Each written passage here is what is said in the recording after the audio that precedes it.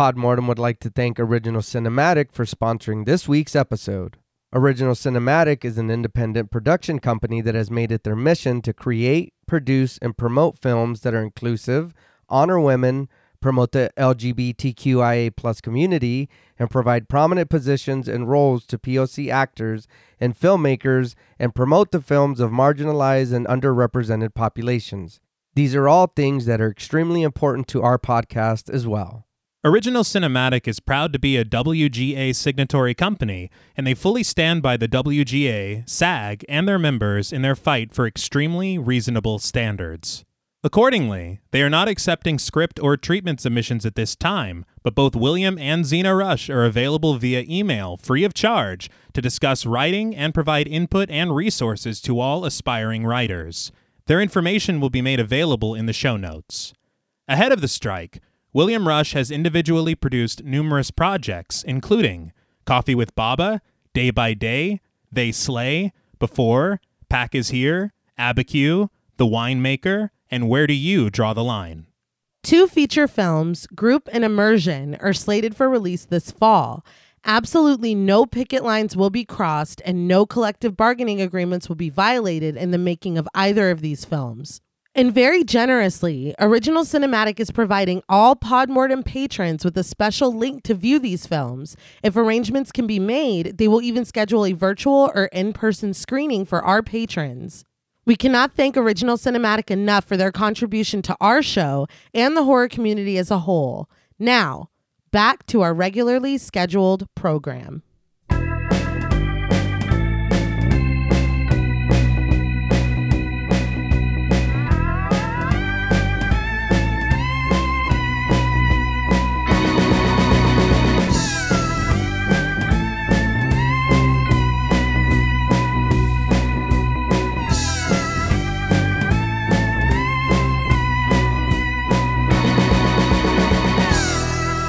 Salutations! Welcome to Podmortem. I'm Travis Hunter, joined as always by my co-host, my sister, and my brother-in-law. Hi, I'm Renee Hunter Vasquez. Hi, I'm John Paul Vasquez. This week, we're broadcasting live from 8 Prospect Street in Georgetown, discussing the 1977 supernatural horror film, Exorcist II, The Heretic.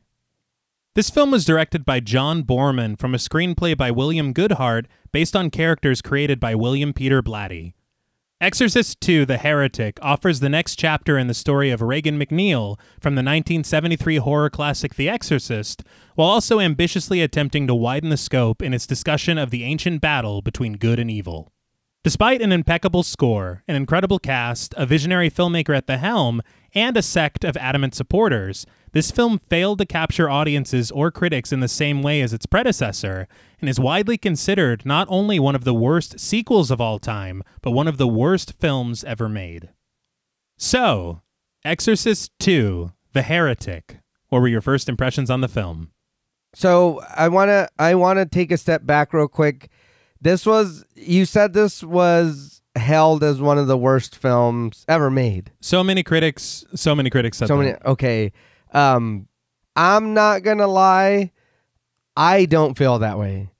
For me, if I don't look at this as a Exorcist sequel, which I know it is, but if I just watch this as a movie, for me, this is so bad it's good.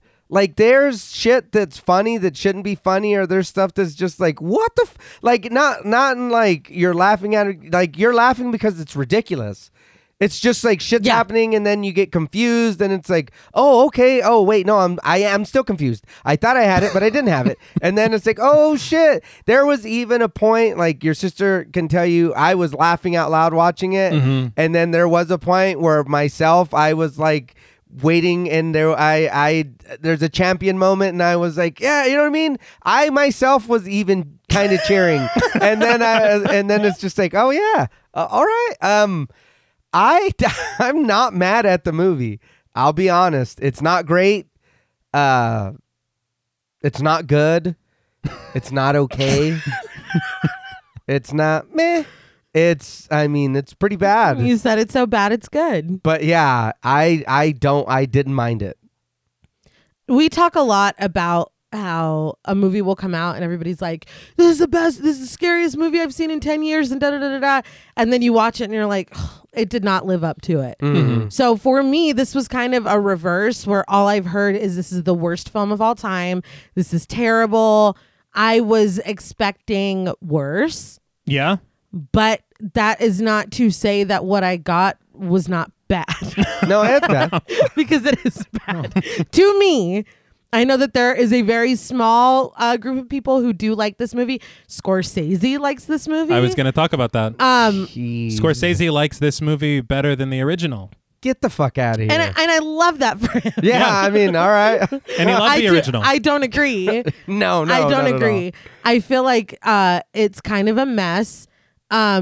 Narratively, there are things that conflict with the first film. Mm-hmm. Narratively, there are things that conflict with its own film. With this film. With this film, actually, it's very strange. It seems very confused. And then when you add it to being the sequel to one of the greatest horror films of all time, it's even more of a mess. Mm-hmm. Yeah. I will agree with you though. That there were a few moments at the end where I was like I had to pause it because I was fucking dying. I was cracking up, and not because they wanted me to be. No. Yeah, no. Just because no. I was like, you're fucking. This is not happening. And then I just felt. We'll get into it, but after a certain point, I'm just like, what? What is this? And real quick, this is the first time for me watching it. Oh, me too. Yeah. So all of us, this is all of our very first time seeing this movie. Mm-hmm. We really took a gamble too. I'll give you the credit, T, because you insisted on it. Yeah. We really want to Thank you, do T. Exorcist 3, and it's like you got to eat your dinner before you get to your dessert. Yes. So we're like, or you were like, it's Halloween, let's just do it. And I was nervous because of the reputation, Yeah. but I think that we're going to have some fun. I know I had fun watching it, not for any reason that they wanted me to have fun, but I did have fun. Yeah. This movie to me is a mess. It's a mess. Oh, yeah. But it's not as bad as as everyone says. Yeah, no. I think that's the thing is that the entire relationship that we've had with this film our entire lives is just that it's the worst. Yeah. And everybody in my life told me, skip this film, go straight to Exorcist 3. Yeah. And that's all I've ever done my entire life. Yeah. And so the fact that we do kind of do our best to do sequels in order on the show, Mm-hmm.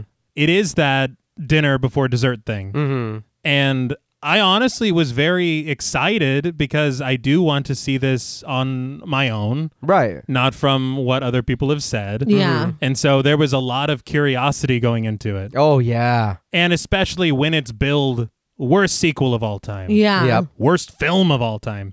You're expecting the worst. Yeah, yeah. And honestly, that helped the film a lot Yeah. because as I'm watching it, I'm like, I don't hate this. I think you're right. I think that did play to the favor of the movie. Yeah. You know, because everybody was trashing it, and that too. That's all I heard too was just how bad it was. Mm-hmm. But yeah, watching it, I think that did help it. It definitely helped it because your bar is so low that Yeah. anything that's not that low, you're like, oh, I can handle it. That's fine. And we just covered An American Werewolf in Paris. Yeah, Yeah. that's So, the bar. Yeah, that. And that's the other thing is it is all about expectations. Yeah. Because imagine in 1977 you hear The Oh. Exorcist 2 Yeah. after one of the greatest horror films ever made. Yeah, yeah. And then you go sit down on your seat and then this is what you get. So Yeah, very upsetting. you see how it can play a factor. Yeah. It's not good, I don't think, for me. But I do feel an odd amount of appreciation for the ambition of it. Okay. Because they very easily could have just done The Exorcist again. Yeah. And yeah. they didn't. They went their own way. They Yeah. did. There's a lot of locust-related imagery. Felt like I was watching a nature documentary a few times. And we'll talk. Yeah. But I feel like when you look at certain aspects of it, the cast is great. Oh, yeah. The music is really good. Oh, yeah, definitely. I'll talk about a little bit later with the production design. Mm-hmm. I even like the cinematography. Yeah. Now there are a few shots that are hilarious, and I don't think that they're meant to be. No.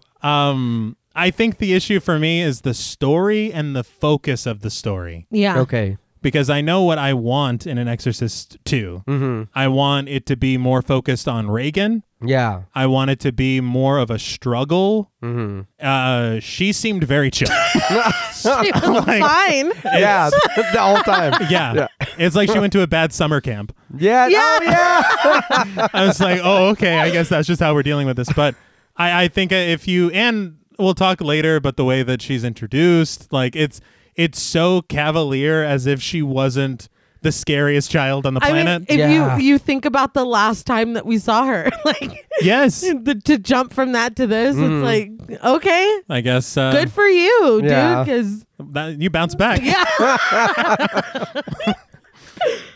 But I did kind of want to talk about the production of it. I listened to 2 commentary tracks, and I read an article on American Film Institute website. The Exorcist came out in 1973, of course, but the idea for a sequel sprouted in 1974.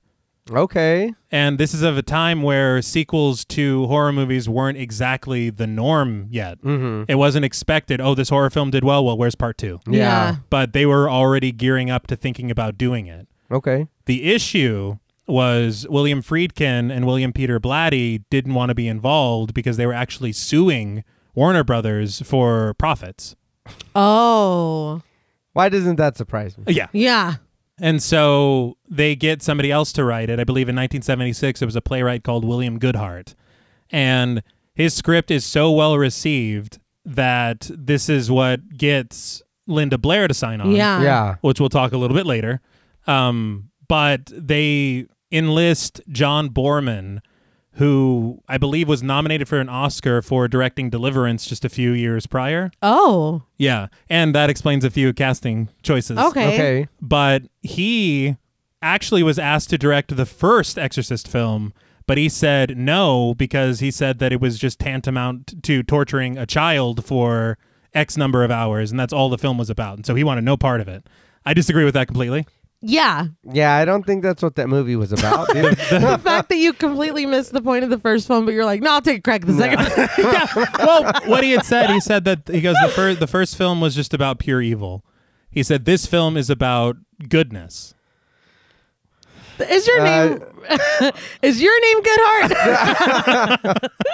I was just I mean I understand where he's coming from because it is a different look at this battle between good and evil. Yeah. But at the same time, there's a lot of evil in it. Yes. And so, I mean, they said that what they were trying to do, they were incorporating the theories of a Jesuit priest from France who actually, they said, was the inspiration for the character of Father Marin for William Peter Blatty. Okay. But the theories that he had, and this is where the movie kind of falls down for me a little bit, is this idea that in the future, the next step of evolution would be one human consciousness united through technology. Mm-hmm.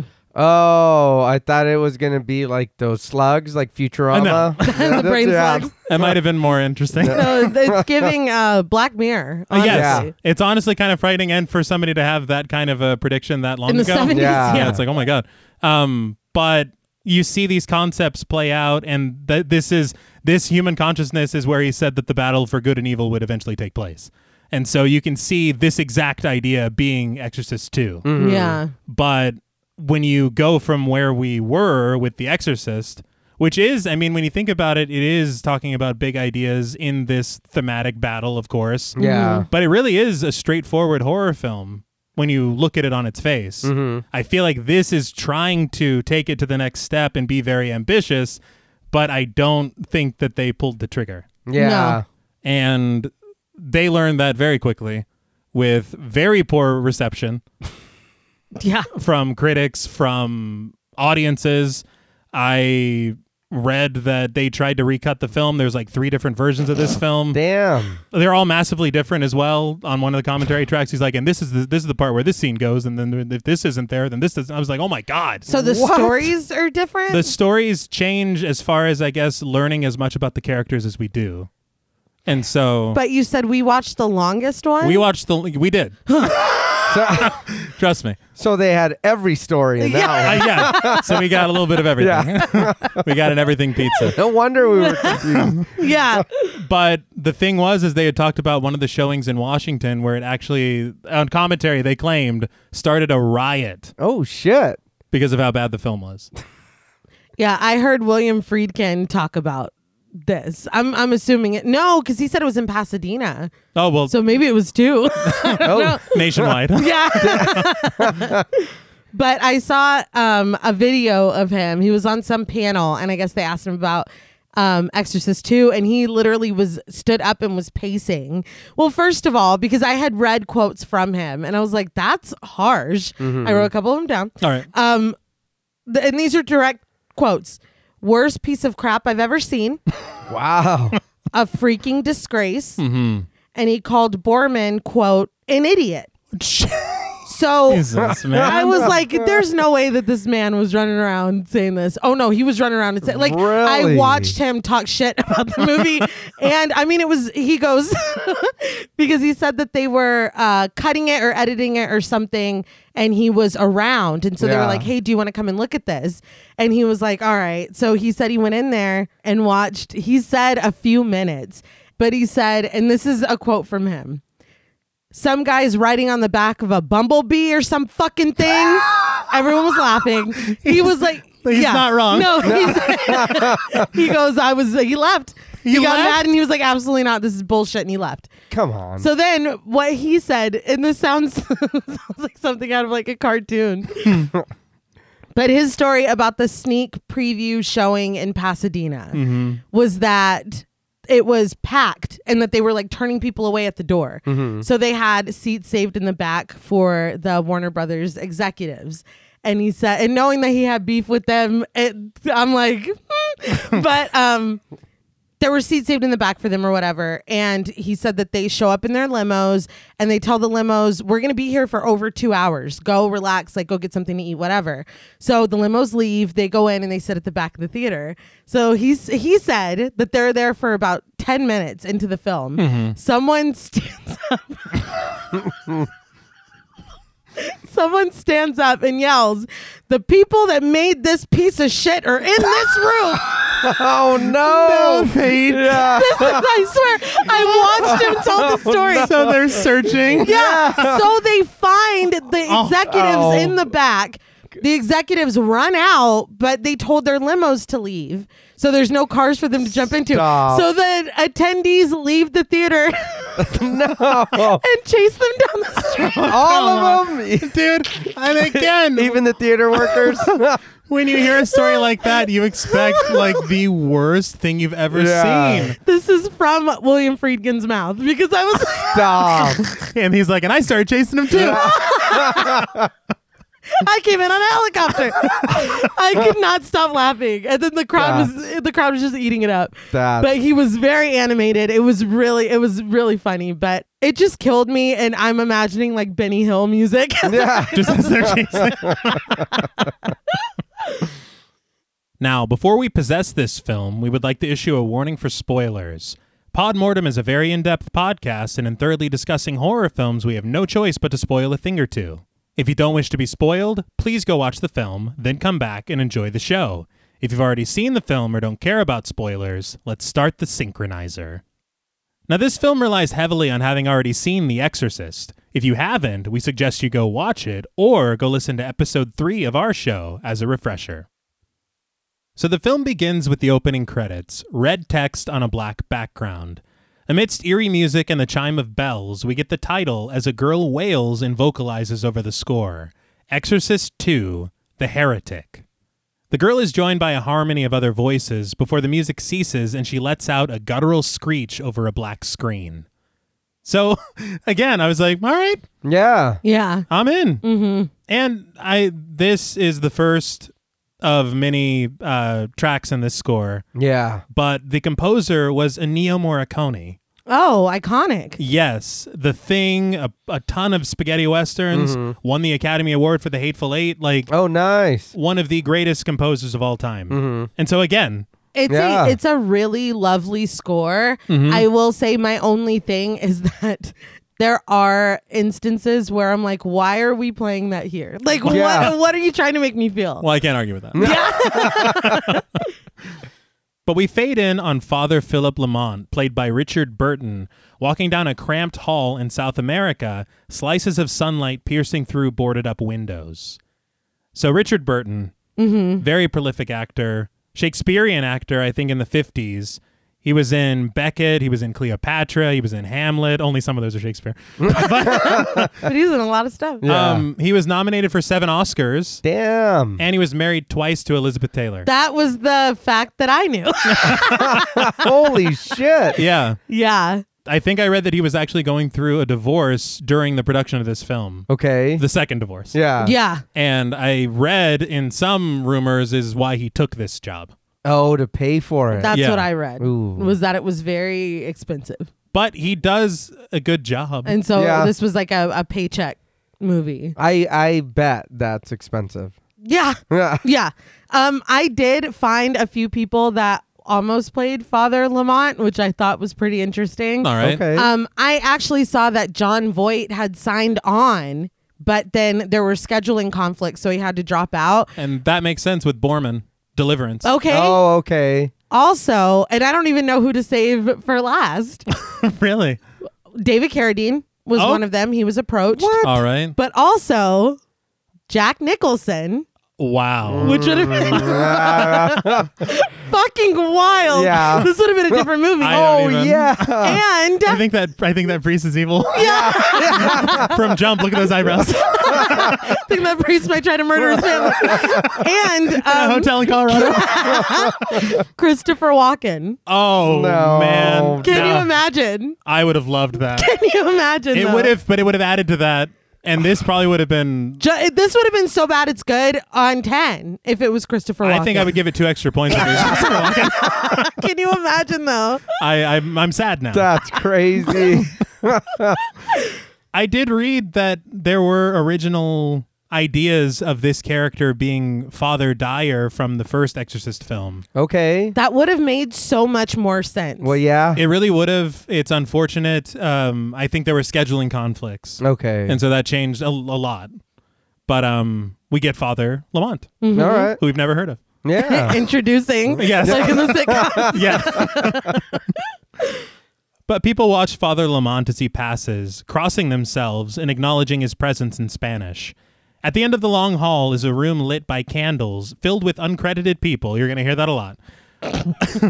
But at the center of them, and being held up, held back, and prayed over, is Spanish Girl, played by Rose Portillo. She makes eye contact with Father Lamont through a strip of light across her eyes, and she screeches at him, "Father." Lamont just looks away, opening his Bible, but marking his page. I don't know a lot about religion, but I think this is a Father Lancaster Marin trading card. Yeah. And I think it's a rookie card because he looked really young. So it's worth a lot. I was going to say this could be worth a lot of money. Yeah. But Lamont caresses the photo, invoking Father Marin and asking him, "In the valley of the shadow of death, be at my side." So I was like, okay. And then this happened. So you're praying to Marin instead of God? Or like, what are we doing here? What is... I feel like it's almost like Lamont regards Marin as a saint. Okay. In an interesting way, because Right. we learn later as far as their relationship of like the mentor situation. Yeah. But again, we've never heard of this guy. No. Yeah. That's what I was like, okay, so who are you? Where do you fit into this? Yeah. As of right now. Yeah. You know what I mean, in the movie. But he turns to face the clearly possessed girl, entering the room as the crowd recites a prayer. Lamont wastes no time, dousing the girl with holy water in the shape of the cross, and she reacts violently before coming back to herself, staring Lamont in the face and asking him why in Spanish. Was it funny to anyone else how there was no ceremony? Yeah. No questions asked. No. Just threw it, like, buy me dinner or something. Just threw it in her face. Well, I remember Father Marin, he gave like a whole speech beforehand. Yeah. And he's like, and yada, yada, yada. Yeah. He starts Just dousing her. It's a lot, dude. But the people surrounding her begin to ask Lamont the same question, but he silences them. In English, the girl reacts with confusion, asking why this is happening to her and remarking that she heals the sick. She screams in pain, tearing herself away from the women holding her, and begins toppling over candles, then standing before them with her arms stretched out on either side. Lamont is lost in the crowd, watching helplessly as her long white dress catches fire, her fingers wriggling as she burns. Through sharp stabs of stringed instruments, Lamont screams as the girl's eyes look up to the ceiling, and a wail escapes her mouth as she is completely engulfed in flames. Why isn't anybody grabbing her? She's not even using her abilities. She just slapped some candles on the floor. She walked away pretty easily. Yeah, like, what are you doing? Will somebody get her, please? Help her! What the fuck? We're all in here. Yeah. They're like, she's scary, dude. I'd say, and this to me, I mean, I have no faith in Father Lamont's ability. No. He didn't do jack shit. No. And it only, like, the faces that this man makes when, even early on, when he's being explained things or exploring things, it's like, you're not going to have my back. Yeah. No. You're going to run away, aren't you? Yes. And I mean, after watching the first film, our bar is pretty high for Exorcists. Yeah. And so to see him just walk in, throw some water, and then just be quiet Yeah. was really, really disappointing. Well, we had talked about it before, T. What's his face? Father Karras was like Italian stallion of the first. He was the Rocky of the first movie. Yes. And then we see this dude, so you expect the same thing. All right, this dude's going to be tough. He's going to come out. He's here to save our souls. Oh, this fool bounced. He was hiding too. He's like, oh, that's fucking scary. Like, wow. That was a lot. Yeah. That's the end of the scene, though, right? Yeah, that's it. Well, I have in my notes, I'm honestly not mad at any of that. Not yet. No. Lamont's reaction, that was all pretty funny. But I mean, as far as what we're seeing as a continuation of this demon or whatever, I was like, okay. And it went very quickly, but I think that's really my only complaint. They had that was fast. They had talked about it on commentary because I was like, how did they do the fire effect? But they use something called Pepper's ghost effect. Okay. Which is something that they use in theater where they use mirrors and kind of give the illusion that these things are happening all at once. Oh, okay. So and they do this a lot in this film. Right. But they're filming two things at the exact same time, and with a mirror, they're connecting both scenes. That's amazing. Yeah. So it's pretty, I mean, the production of this film is pretty impressive. Yeah. But this does not look as bad as it would if they just tried to superimpose some flames. For sure. Because there's no visual effect here. It's literally a mirror. It looked good. It did. But we then cut to a small stage in New York City for what appears to be the rehearsal of a tap dancing ensemble performance. Among the cast is Reagan McNeil, played by Linda Blair.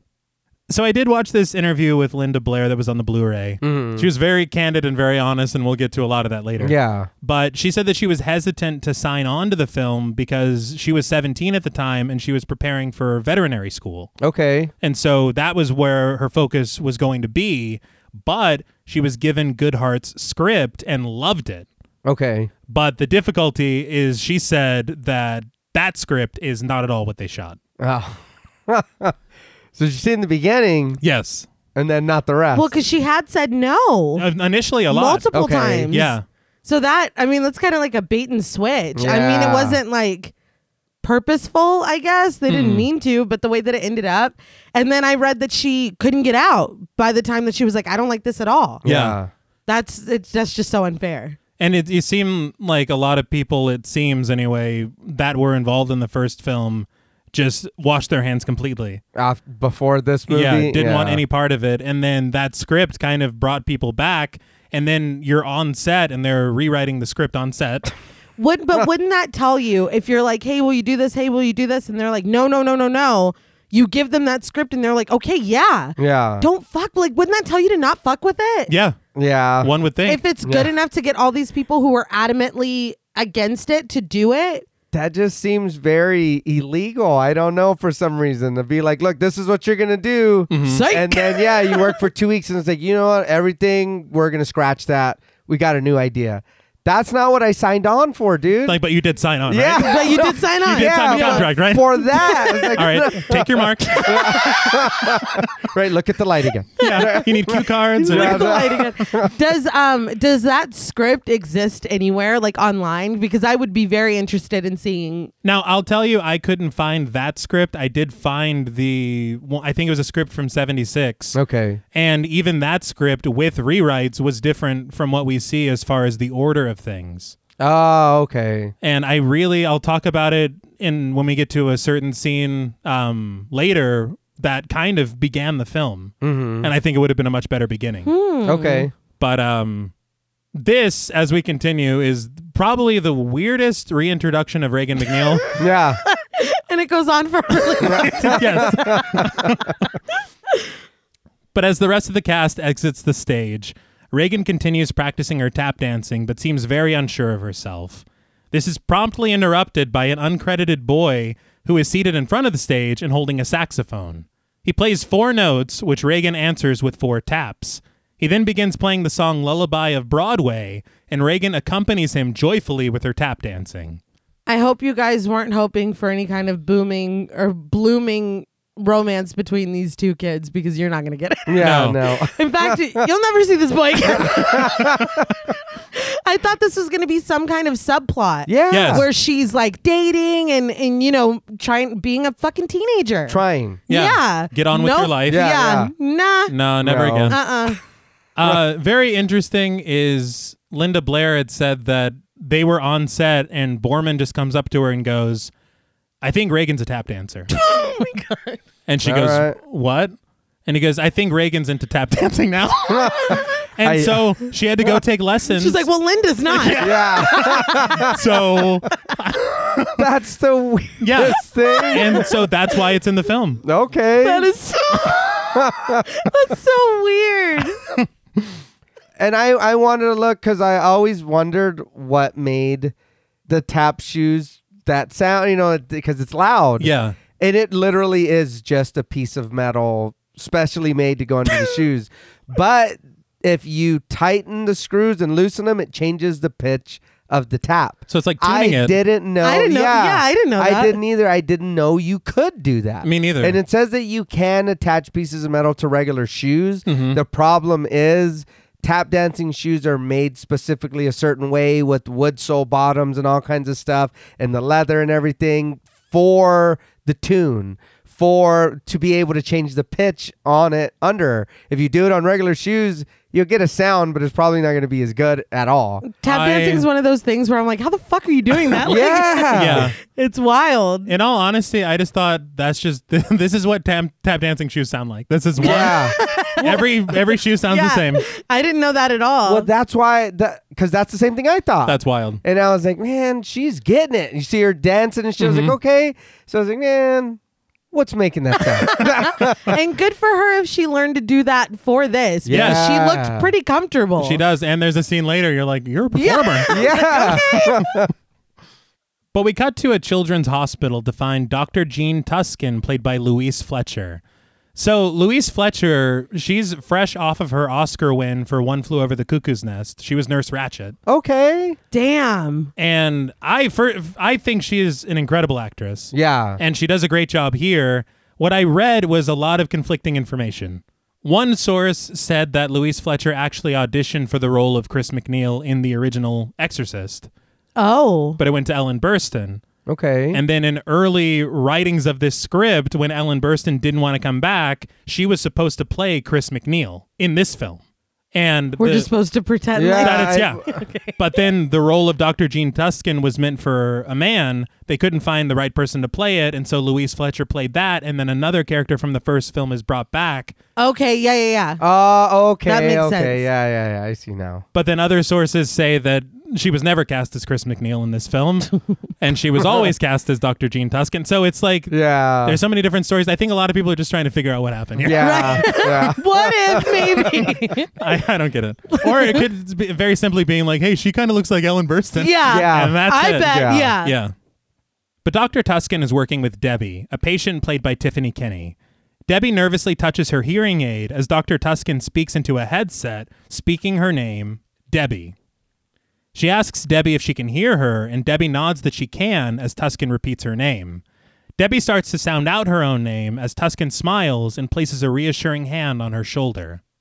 Outside the office, Reagan arrives, greeted by Liz, a nurse played by Belinda Beatty. Belinda Beatty was also in Borman's Deliverance, but she's also, at the time, Ned Beatty's wife. Oh. Okay. So that's interesting as well. Yeah. But Liz remarks that Reagan is actually on time, which Reagan herself admits is a rare occurrence. Now, this might be a real dig. I was going to say. Yeah. Because I think they're trying to do a little inside baseball, as they say. Yeah. Because a lot of people said that Linda Blair was late to set a lot during production. Mm-hmm. And so I don't know if they're just trying to be dicks about it. She was like, well, now I got to take fucking tap dancing lessons. Yeah. So you just dump that on me. Can me a expect me fucking to break. show up at 9 a.m.? I'm tired. But Liz presses a button on her desk and a large glass door slides open, letting Reagan inside Dr. Tuscan's office. So in this shot, we see that the hospital is filled with staff and patients, but it is also very interestingly designed. Yeah. Yeah. Each room has large glass windows, which is odd for privacy purposes. Yes. And the lighting fixtures in the ceiling are patterned like honeycombs. Yeah. It's just very interesting. Yeah, I figured this was some kind of children's hospital. Yeah. But I don't know why the walls are all see-through. Yeah. I was surprised too how like futuristic the doors seem. Yeah. Yeah. And I feel like that is kind of the theme of it, especially with what we learn with what they're trying to do with technology. Right. Yeah. So I don't know if that's kind of saying this is where this, But Maybe. it's only 4 years, right? Canonically from the first film. Yes. Yeah, So I it's don't not know like that let's jump. visit Reagan in the year Yeah, I was 2000. gonna say. Like what are we doing? Like I don't know. The 70s were wild. I'm confused. I did want to call it the production designer. Mm-hmm. He's a guy called Richard McDonald. He worked on Something Wicked This Way Comes in 1983. Mm-hmm. He worked on Coming to America in 1988. Oh. Yeah. And he worked on The Addams Family in 91. Oh, Hey. yeah. All So right. pretty versatile. Yeah. Yes. But there's some work later that is kind of staggering to learn is not location. Okay. Oh. And so we'll talk a little bit later. Yeah. Coming to America is great. So is the Addams Family. It is. But Reagan walks around the office, surveying children at play through a window. One of the kids, Sandra, played by Dana Plato, gets hit with a plush toy and lies there motionless, staring up at Reagan, which seems to really unsettle her. And yes, Dana Plato. Yeah, I was looking at you like, what? Yeah. If I'm not mistaken, she's uncredited, even though we see her quite a bit later Yeah. and giving a great performance. What Yeah. the hell? I don't know. But in walks Dr. Tuscan, who greets Reagan. She sits down in her chair, and Reagan settles into a chaise lounge, putting her feet up. Tuscan offers a very casual, "What's happening?" I was like, again, I'm expecting Reagan McNeil, Yeah. Yeah. who has been through a lot, but this is just so casual. Yeah. Yeah, it almost feels like, is this your house, or do you come and go, or like you're just She's chilling. Yeah, Yeah. you're very cool. Yeah. But when Reagan tells her not much, she asks about Reagan's dreams, but Reagan says that she isn't having any. She then sits up, telling Tuscan honestly that she's just wasting the doctor's time. She reminds the doctor the only reason she comes here, to make her mom feel better. Tuscan asks her to explain, and Reagan says that her mother feels guilty. The divorce, her career, and the fact that she's away all the time. She stands up to look out of the window, and Tuscan politely requests the truth, asking Reagan if she trusts her. Reagan responds that she does trust her, but Tuscan reminds Reagan that she keeps insisting that she doesn't remember what happened in Washington, which Tuscan finds very hard to believe. Reagan, taking off her jacket, tells Tuscan that all she remembers is that she was very sick and she had nightmares. That's all. Tuscan tells Reagan that those bad dreams are still inside of her, but Reagan insists that there's nothing wrong with her. It's very frightening for your therapist to be saying this shit. Yeah. Yeah. Because you're saying that you feel great. Yeah. And she's like, those nightmares are still in. Yeah. They're still in there. It's like, good Lord. You haven't healed yet. Yeah. It's like, I thought I was fine. It's frightening. Damn. But Tuscan directs Reagan's attention to a device. A rectangular box with circuits and a tall metal antenna at the top with 2 lights. Attached to a cord at the bottom is a headband of electrodes. Tuscan tells Reagan that this is the machine that they can use to put them both in a deep state of hypnosis to analyze her bad dreams together, to understand them and to dissolve them. She tells Reagan that she wouldn't be alone with them anymore, but Reagan just stands there smirking as Tuscan asks her how she feels about this idea. Reagan simply offers, "I don't think you're ready for it." So maybe she was right. Yeah. So you do remember. Yeah. Which becomes a big issue. Yeah. But Tuscan asks what she means by that, and Reagan reminds her that she's the doctor and asks her to explain it. Well, she does a twirl. Reagan, Yeah. Yeah. Again, very cavalier. Yes. Doesn't make a lot of sense. Not at all. This box presents a fascinating idea, but kind of, and I will say there is a motif of flashing lights that comes up that is very interesting Yeah. and reused constantly throughout the film to signify a lot of different things. But I feel like there is something so just not, it just doesn't fit. Yeah. And it doesn't work for me that this, it's the box. It's just the box. They call it the synchronizer. Yeah. It's not a bad idea. Yeah. I think it's what you said, and it just doesn't fit here. I think also I have issue with the fact that as the film goes on, they're not clear about the rules of this box. No, No. dude. So And I know it's been done in other movies, and I'm sure we've covered them. I'm just drawing a blank right now. But maybe this is a sprinkle of sci-fi they try to throw in there, and Yes. it's there that it doesn't belong.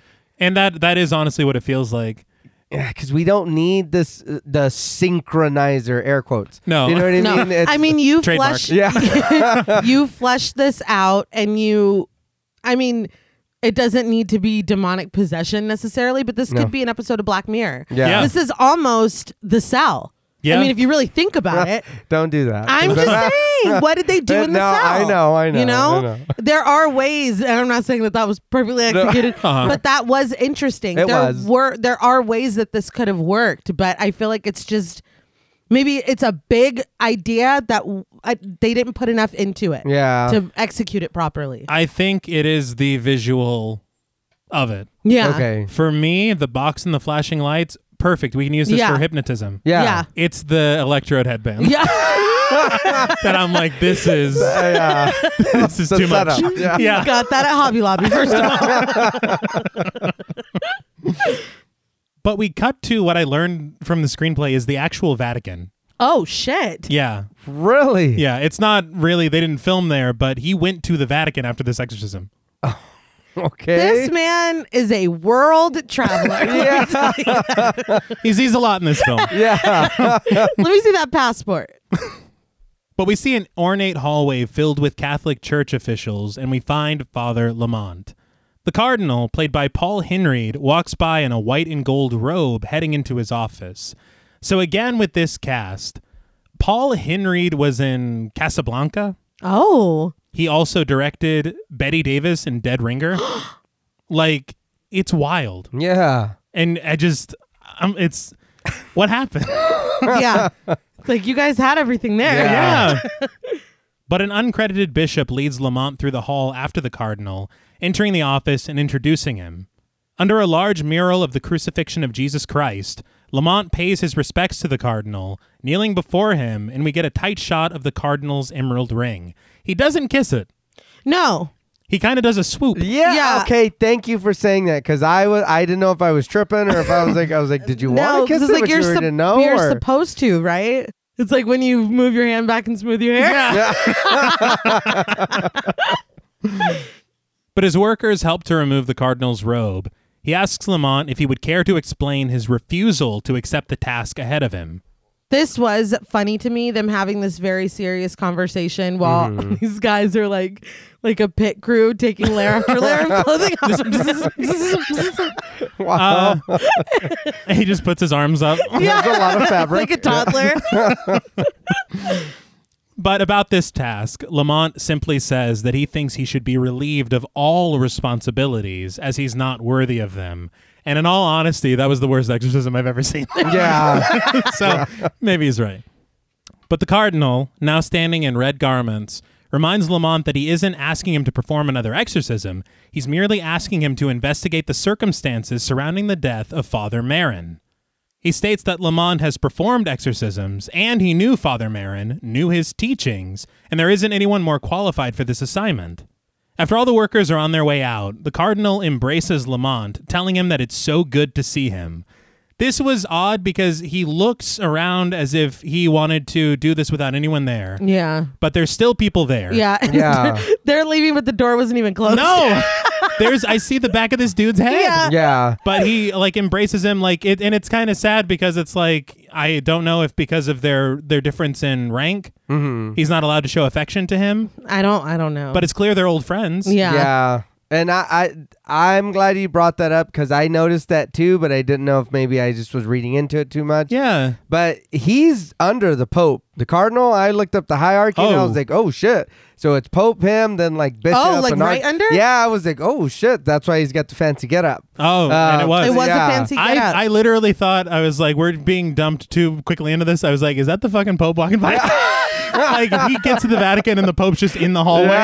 Yeah. That's what I thought. Well, that's why I looked it up. I was like, Yeah. there's got to be some kind of hierarchy here. Somebody's got to be more important than the other or whatever. But it looks like it is. It's the Pope, then the Cardinal, and the bishops and archbishops and all that.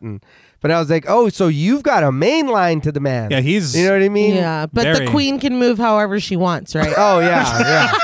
and the horse is an L. Okay. Yeah. Got it. But the Cardinal says that Marin's reputation is in jeopardy and that his writings have been impounded. This doesn't surprise Lamont, who understands that no one in the Catholic Church wants to hear about the devil. He says that Satan has become an embarrassment to their progressive views. All right.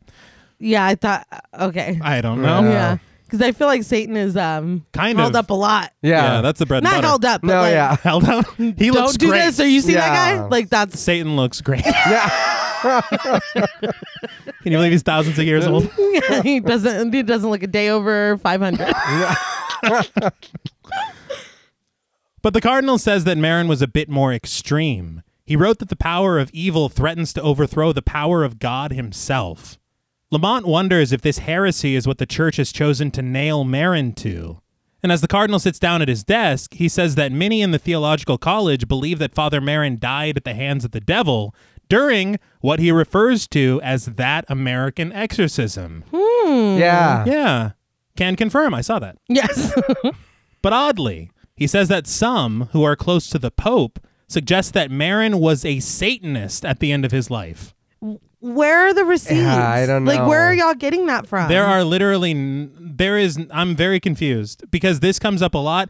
And there is a scene that is cut from the film. Do you want to know who the heretic is in Exorcist 2, the heretic? Oh my God, I never even, this is such a Yeah, mess. I I never even know. stopped to think. Yeah, there's a scene where, Is it Marin? yes, Oh, my God. yes. Really? That's because that's how the church sees him without doing the investigation on his death. But how, but I don't, he was performing an exorcism and they know that. Yeah, Yeah. and he literally died fighting evil. Yeah. But he's clearly evil, right? Yeah. Yeah. It makes no sense to me. But even if you look at his writings, he's saying that evil threatens good.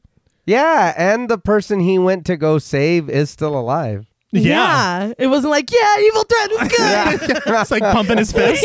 He was still giving evil dies tonight energy. I don't know why he's getting this reputation. But yeah, he's the heretic. Okay. But after the Cardinal shares what some think of Father Marin, Lamont admits that Marin might have led them astray or took a path that no one else could follow.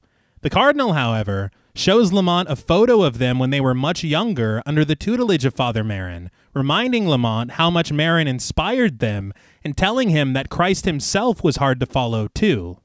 Lamont, however, is not moved by this photo and just shrugs it off, saying that they were young. He says that today, everywhere he looks is only evil, and he says that God has fallen silent. Okay, Graham has. Okay, Jacob Fuller. Yeah. I thought you had a third, but No, I can think of another. Well, we'll cover another film that has a crisis of faith. We haven't covered The Last Exorcism yet. Oh, yeah. That's a good one.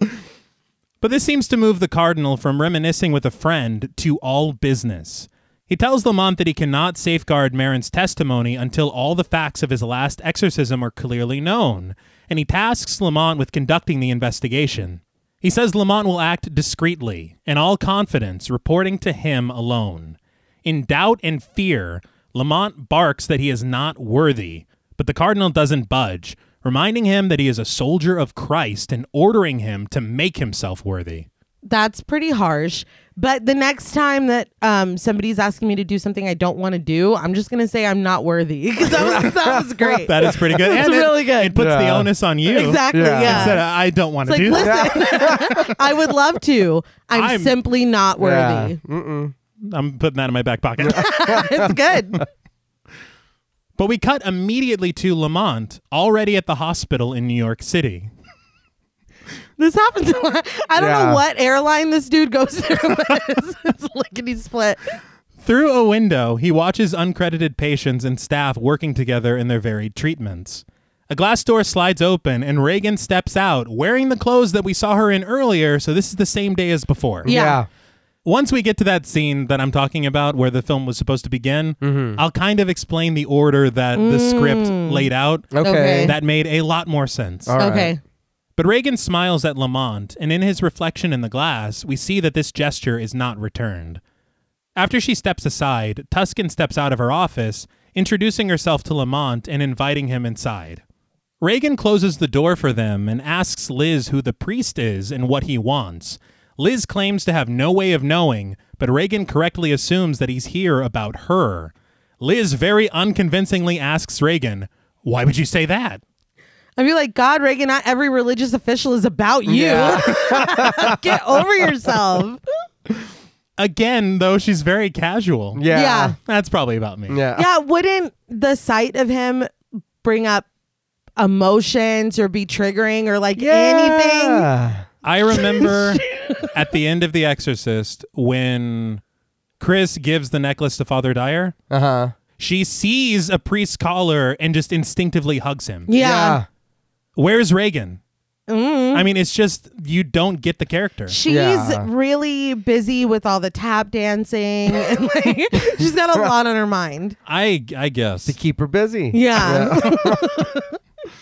But in her office, Tuscan asks Lamont about Marin's coroner report, assuming that Lamont could find all the answers he needs there, but Lamont says it unfortunately sheds very little light on the circumstances of Marin's death. It's just hitting me listening to you talk. Why is he talking to her about this? She only knows about Reagan. Yeah. She wasn't there. She wasn't a friend of Chris McNeil. I don't know. But through the windows, we see the hustle and bustle of the offices outside, the many windows offering many reflections with an almost kaleidoscopic effect. It looks very interesting. Yeah. It does. But Tuscan reaches for a switch on the wall, dimming the lights in the room, which visibly confuses Lamont, who says that he was just hoping to interview Reagan. Yeah. Now, this, to me, there is one line that comes up later that is kind of a throwaway about him and relationships. Okay. And I feel like that is a theme that they were attempting to explore, but really only touched on it a couple times. Between him and the doctor? Between him and the doctor, between him being lonely, period. Right. Yeah. But this moment right here, it seemed like one of them because it made me laugh out loud. Yeah. He's like, I'm just here to interview the girl. You remember Bobby when he's like, I don't think I'm ready for this yet. Bobby Hill. Yeah. Just pure panic. It is strange to me, too. Why it's taken so long for them to investigate this death when it's been 4 years. Yeah. And when he's talking to the cardinal, it's like a sense of urgency. Yeah. And I don't understand. Maybe they've been putting it off. But it's so odd because they're really, I mean, there are no questions. Yeah. If you look at the first film, his body doesn't disappear. No. Yeah. No. It's right there. I mean, and then you have all those witnesses in the house. Yeah. Yeah. I don't know, man. I feel like Karis's death Yes. is more of a mystery than, I mean, not a mystery physically, but what the fuck happened in that room? Yes. That's more of something to investigate to me. And I will say, when we mentioned Father Karras the first time, a minute ago. Yeah. That was more than he gets mentioned in this film. That That's crazy. I don't understand. No, Yeah. there's so much stuff that happens in this film that they almost attribute to Father Merrin. That is Karras. Karras did that. Yeah. And so it's just so strange to not even mention him. Yeah. They do a little like throwaway line soon about like the grand total of death, but they never mention him by Come on, name. man. That's not. Yeah. Yeah, that's like a footnote. Yeah. And I will say though, Exorcist 3. Yeah. That's all I'll say. Right. Okay.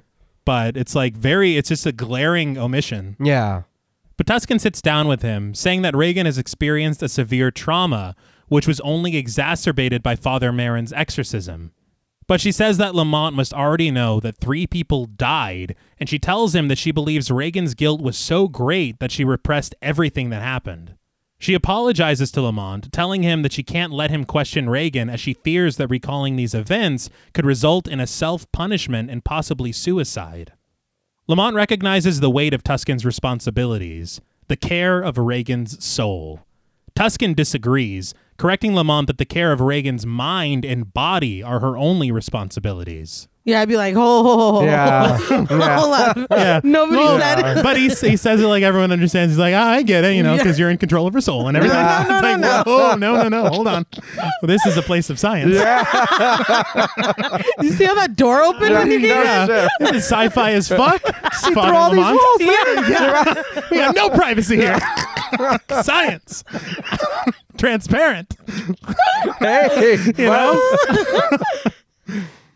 But accompanied by an eerie score and Reagan's watchful eye through the window, Lamont asks Tuscan if she realizes what she's up against. Evil. The music here sounded very Star Trek. Sci-fi. Yeah, but it was good. It did fit, but it did sound a little more sci-fi. And I will agree, I liked it, and it made me think because I know that he scored The Thing, and I'm like, this feels more monstery. Yeah. Yeah. Okay. Maybe. Yeah. Not exactly a demon. Yeah, I No. didn't get that either. I did like it, but Yeah. it did feel a little like, I don't know if this should be here. And especially with the speech that he's having. Yeah. But she begins to reply, evil is not, but is promptly interrupted by Father Lamont. His eyes unblinking, he tells her that evil is a spiritual being, alive and living, perverted and perverting, weaving its way insidiously into the very fabric of life. So again, to me, this is a very interesting dynamic. This setup of science and religion. Yeah. It's a very interesting dialogue. Weird placing of scenes aside, as I complained about already. Yeah. I'm not hating this yet. No. So again, I thought this was, and dude said 10 minutes. Yeah, that's what he's. I mean, the story is a bit. Yeah. much. It is. The people who made this piece of shit are in this room right now. Get him! Yeah, go find them. They get torches and pitchforks and shit. So I don't know about all that, but I wouldn't have stormed the theater yet. No, not yet.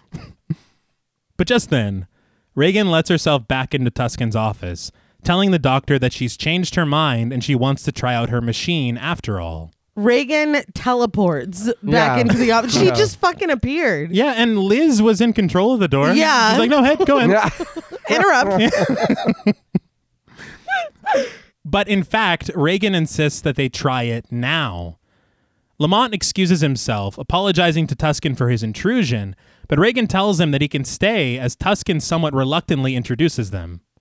Didn't it kind of feel like she was trying to fuck with the priest by being like, no, I don't want to do that. You're not ready for it. And then she sees the priest and she's like, no, let's do it. And let's do it now. And you can stay. Like, was that weird to anybody else? Well, I It didn't seemed a little devious. Mean that she was telling her doctor she didn't want to do it then, and then now- Before the priest got there, Oh, she's yeah, like, no. yeah. And then she sees him and she's like, no, let's do it. And let's do it now. It's like, what? it Why? felt a little odd. It was did very feel weird. Well, I think what was strange to me is telling him that he can stay. You don't know him. At all. But this would work if we got a little hint that she does recognize the caller, like you said, Yeah. when she gave him a hug at the end of the movie. Or if if it he was were Father Father Dyer. Dyer. Well, no, yeah, but Yeah. I'm saying even if it's just, she doesn't really remember anything. She remembers the caller, like you said. Yeah. Yeah. So then you do, something about you makes me feel safe.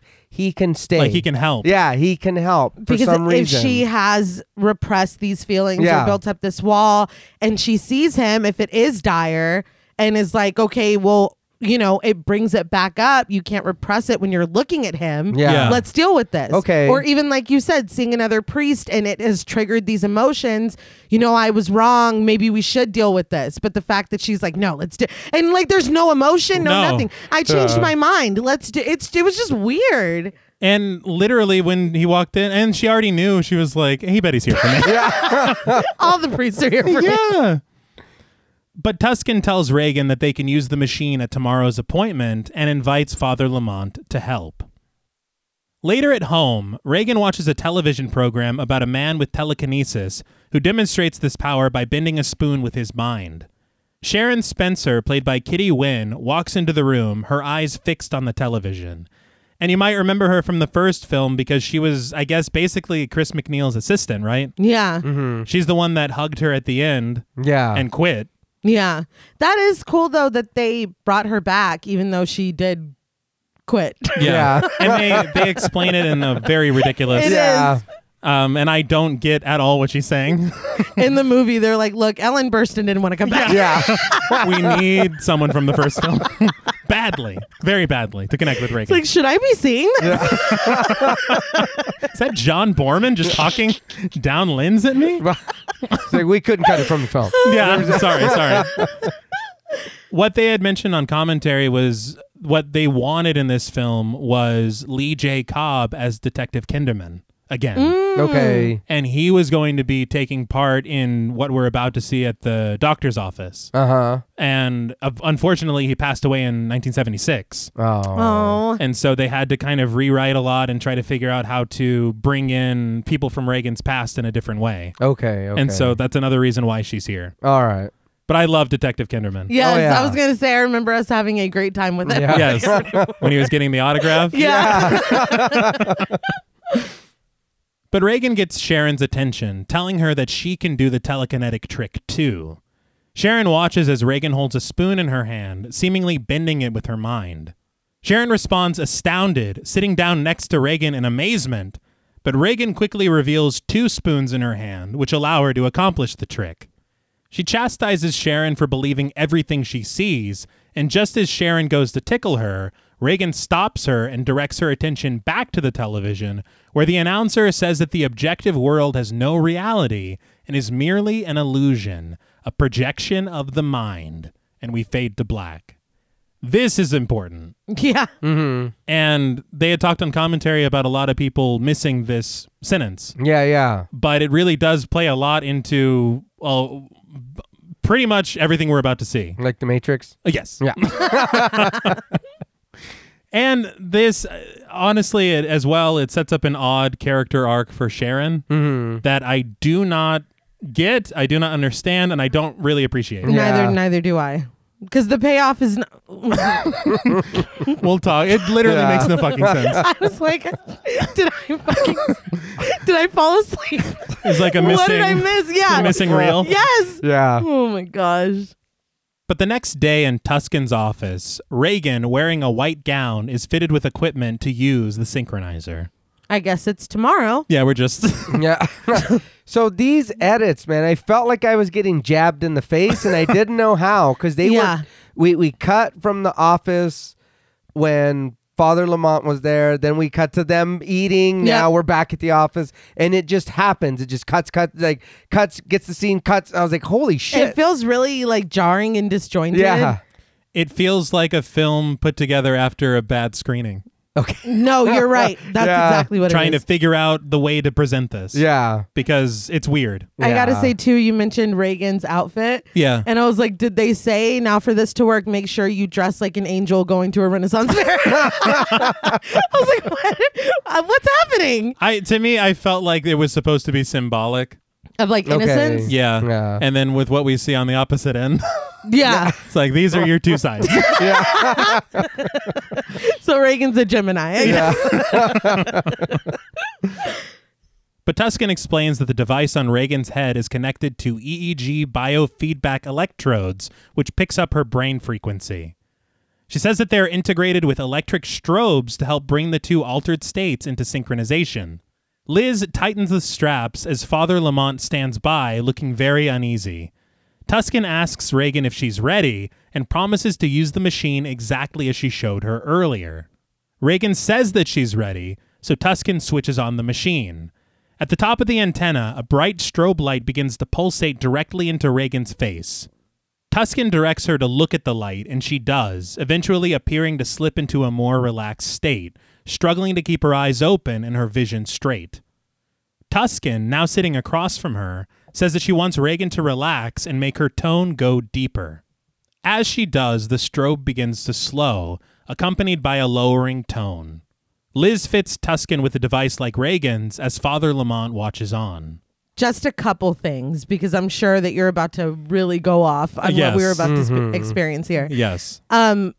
First, I was thinking how lucky they are that finally, after 4 years, Lamont was assigned to this the day that Reagan learned about this device. Yeah. So, I mean, that's cosmic. And secondly, is there any way to get another priest assigned that doesn't look horrified all the time? Yeah.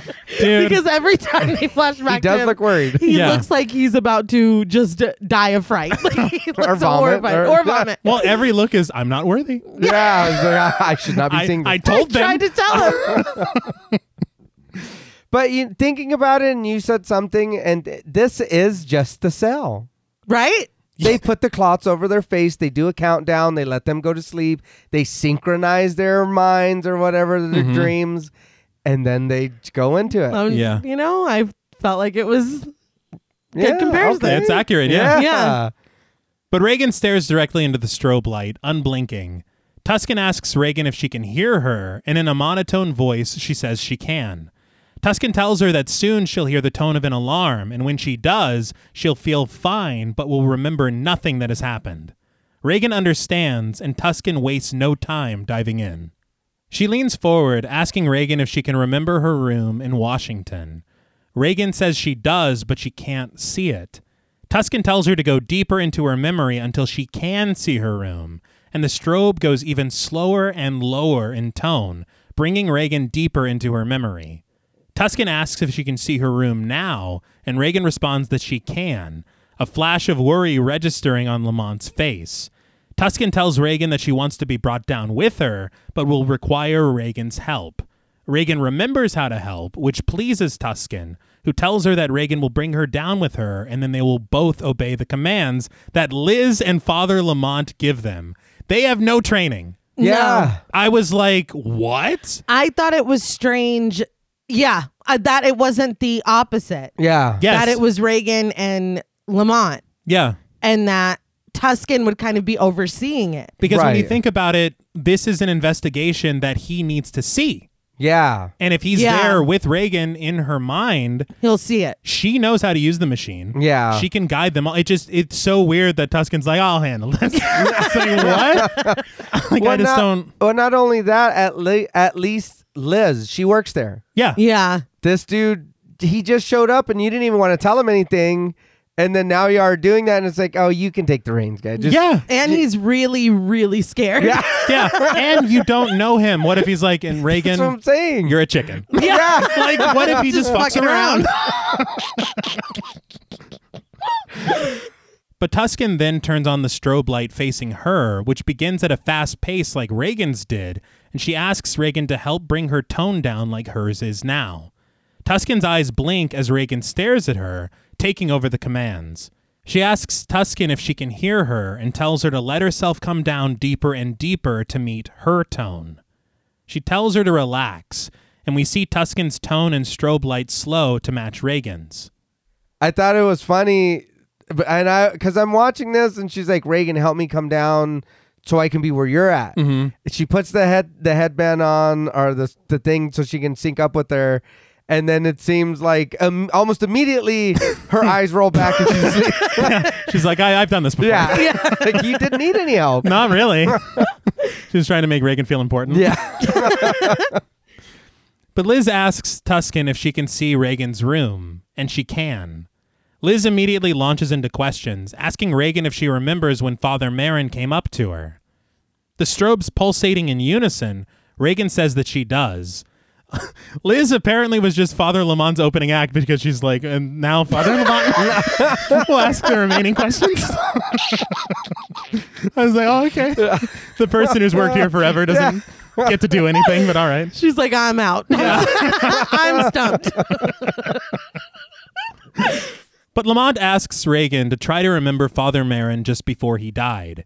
He asks if Marin's heart was strong, resolved. Reagan says that they're alone and he's praying.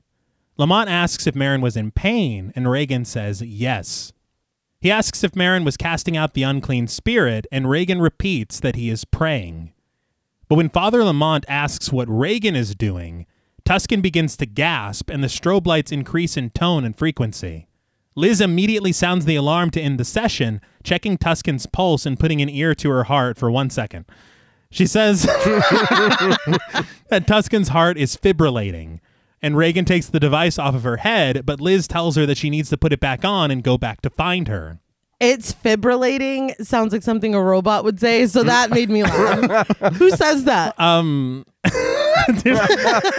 mean, fibrillating is a term, but I even talked to Dad about this, like, there is a lot of different types of fibrillation. Yeah. Some of it is just arrhythmia where you won't hear anything at all. Yeah. But I feel like you would say her heart stopped. Yeah. Yeah. I feel like you would, It's fibrillating. That just hit my ear hilariously. it was too much. So much so that I was like, I gotta figure this out.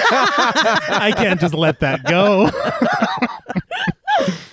But I did laugh about this as well because I was like, Reagan warned Tuscan. Mm-hmm. Is this something that has happened before? Is this just how messed up Reagan's memory is? Right. Because and this is where I made the comparison because I'm like, they just left Tuscan trapped in the further, like. Yeah, they did.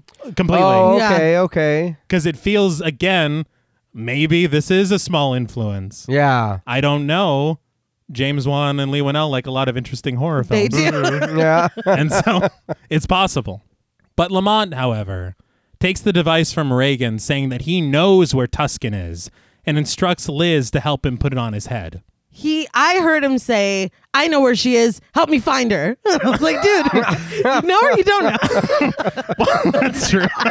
I didn't even think about that. That's a lot. So is she stuck in Reagan's dream and he's going in to that the memory? And he's going back into Reagan's memory, but inside the doctor's Reagan's fine. mind? Yeah.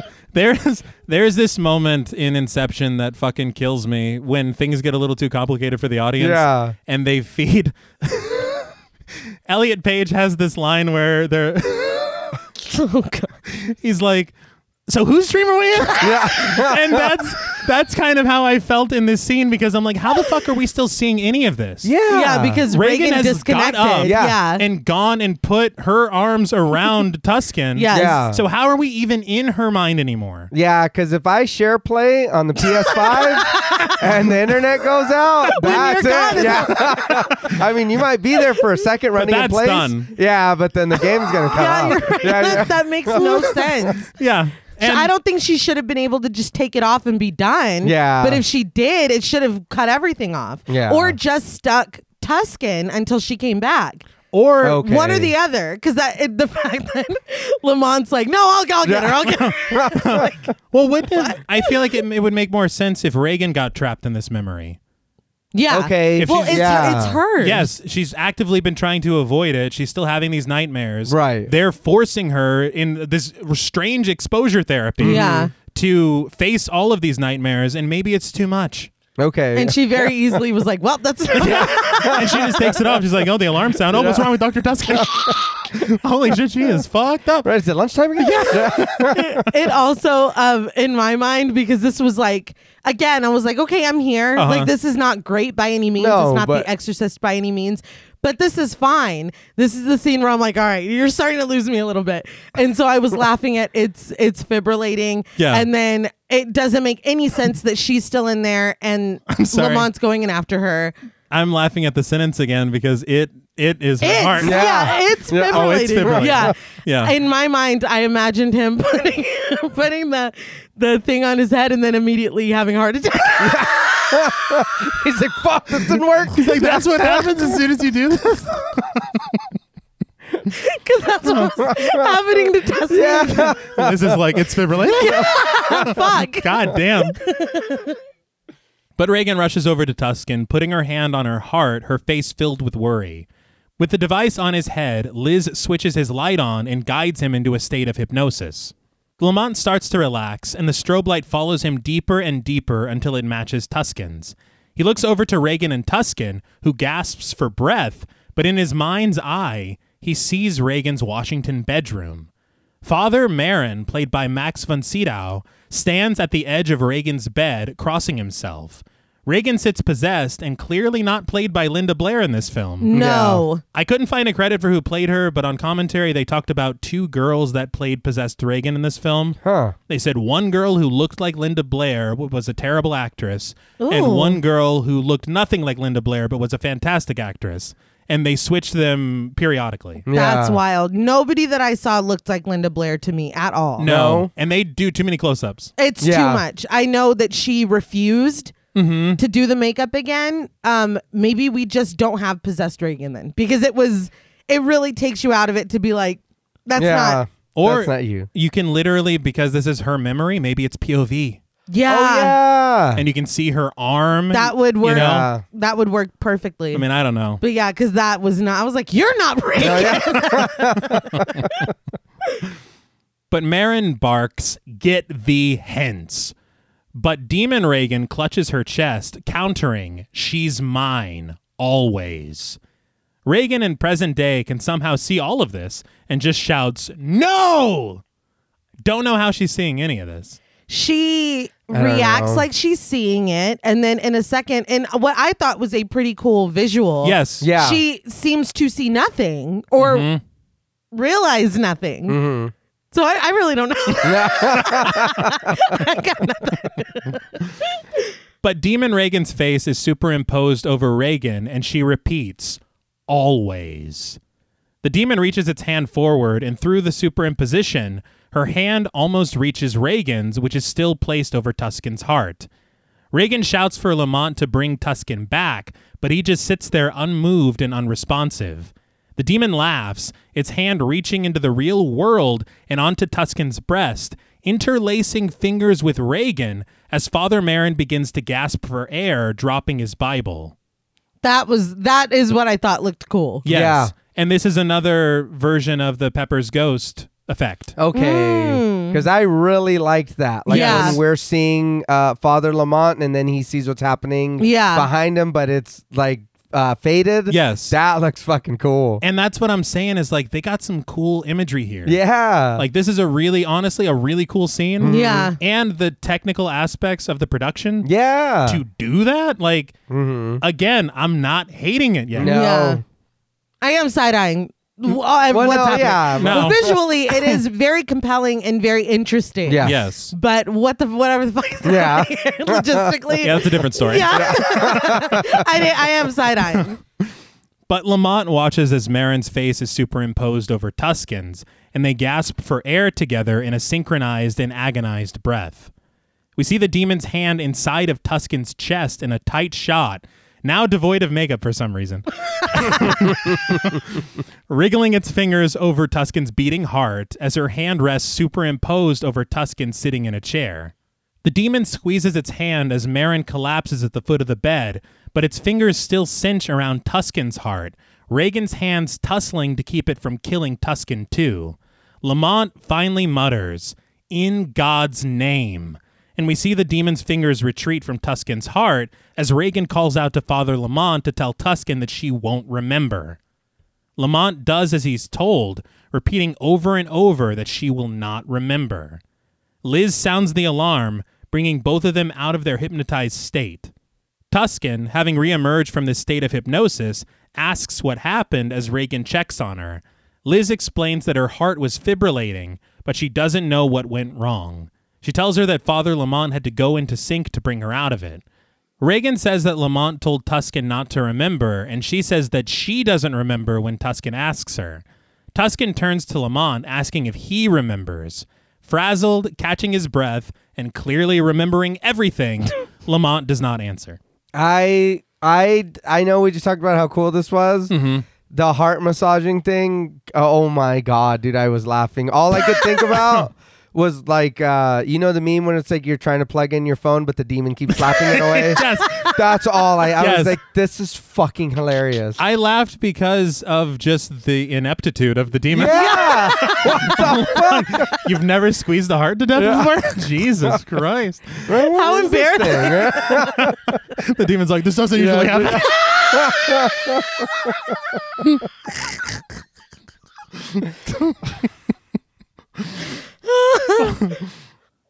So I do want to say very quickly before we continue on, what originally opened the screenplay is the exorcism and the death of Father Merrin in The Exorcist. Okay. And so it starts from there, and then we find Father Lamont in South America attempting his exorcism, which fails. Okay. Then he goes to the Vatican and he gets this assignment to go to America. Then we meet Reagan at breakfast watching this telekinetic television show. Oh my God, that makes so much more Okay. sense. Then we go to her appointment the next day with Dr. Tuscan. And then Lamont arrives because there's time. It makes sense. That's the way the film began. And so it's just so strange to me the way that they've cut it. The first time we see Reagan, she's fucking tap dancing. Yeah. And it would have made a lot more sense to see her with Sharon the first time. Yeah, it would. Like, it flows better. You give more time for Lamont to get to America. You start the film with Father Merrin, who is incredibly important. Yeah. Yeah. And you kind of start this film where the last one left off of omitting Father Karras, but Yeah. For some reason. it just flows much better to me. Yeah, No, but, it does. But I think that Reagan's into tap dancing. So it's very important. Yeah. It's the most important thing in her life. Go Right? take some lessons. It hits her in the heart. really massages her heart. Feverishly. But after this experiment, Tuscan leads Reagan to another room full of other children, where one uncredited girl asks Reagan to draw something for her. Reagan snags a marker joyfully, and the girl asks her to draw her a house. Instead, Reagan decides to draw her a face. It's like, so she's fine. Yeah. Completely unaffected.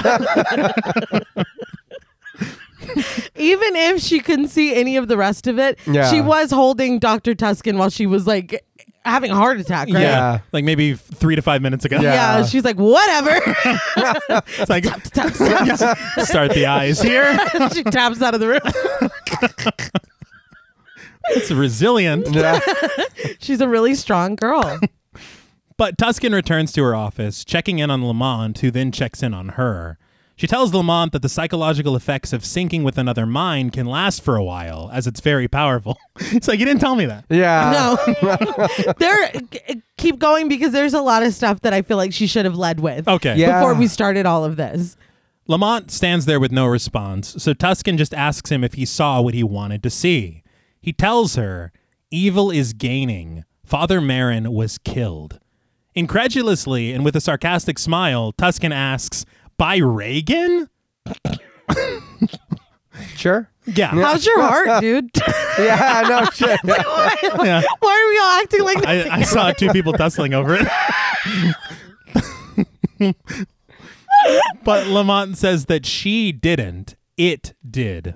He tells her that it wasn't the mind of a child. It was horrible, utterly horrible, and fascinating. The fuck? Yeah. I don't know if that's the word I want to use for what just happened to me, but No, it reminded me of that line from Knives Out when he's like, compels me though. When I say it doesn't make any damn sense. wow. Compels me though. Yeah. Can't help it. Can't help it, man.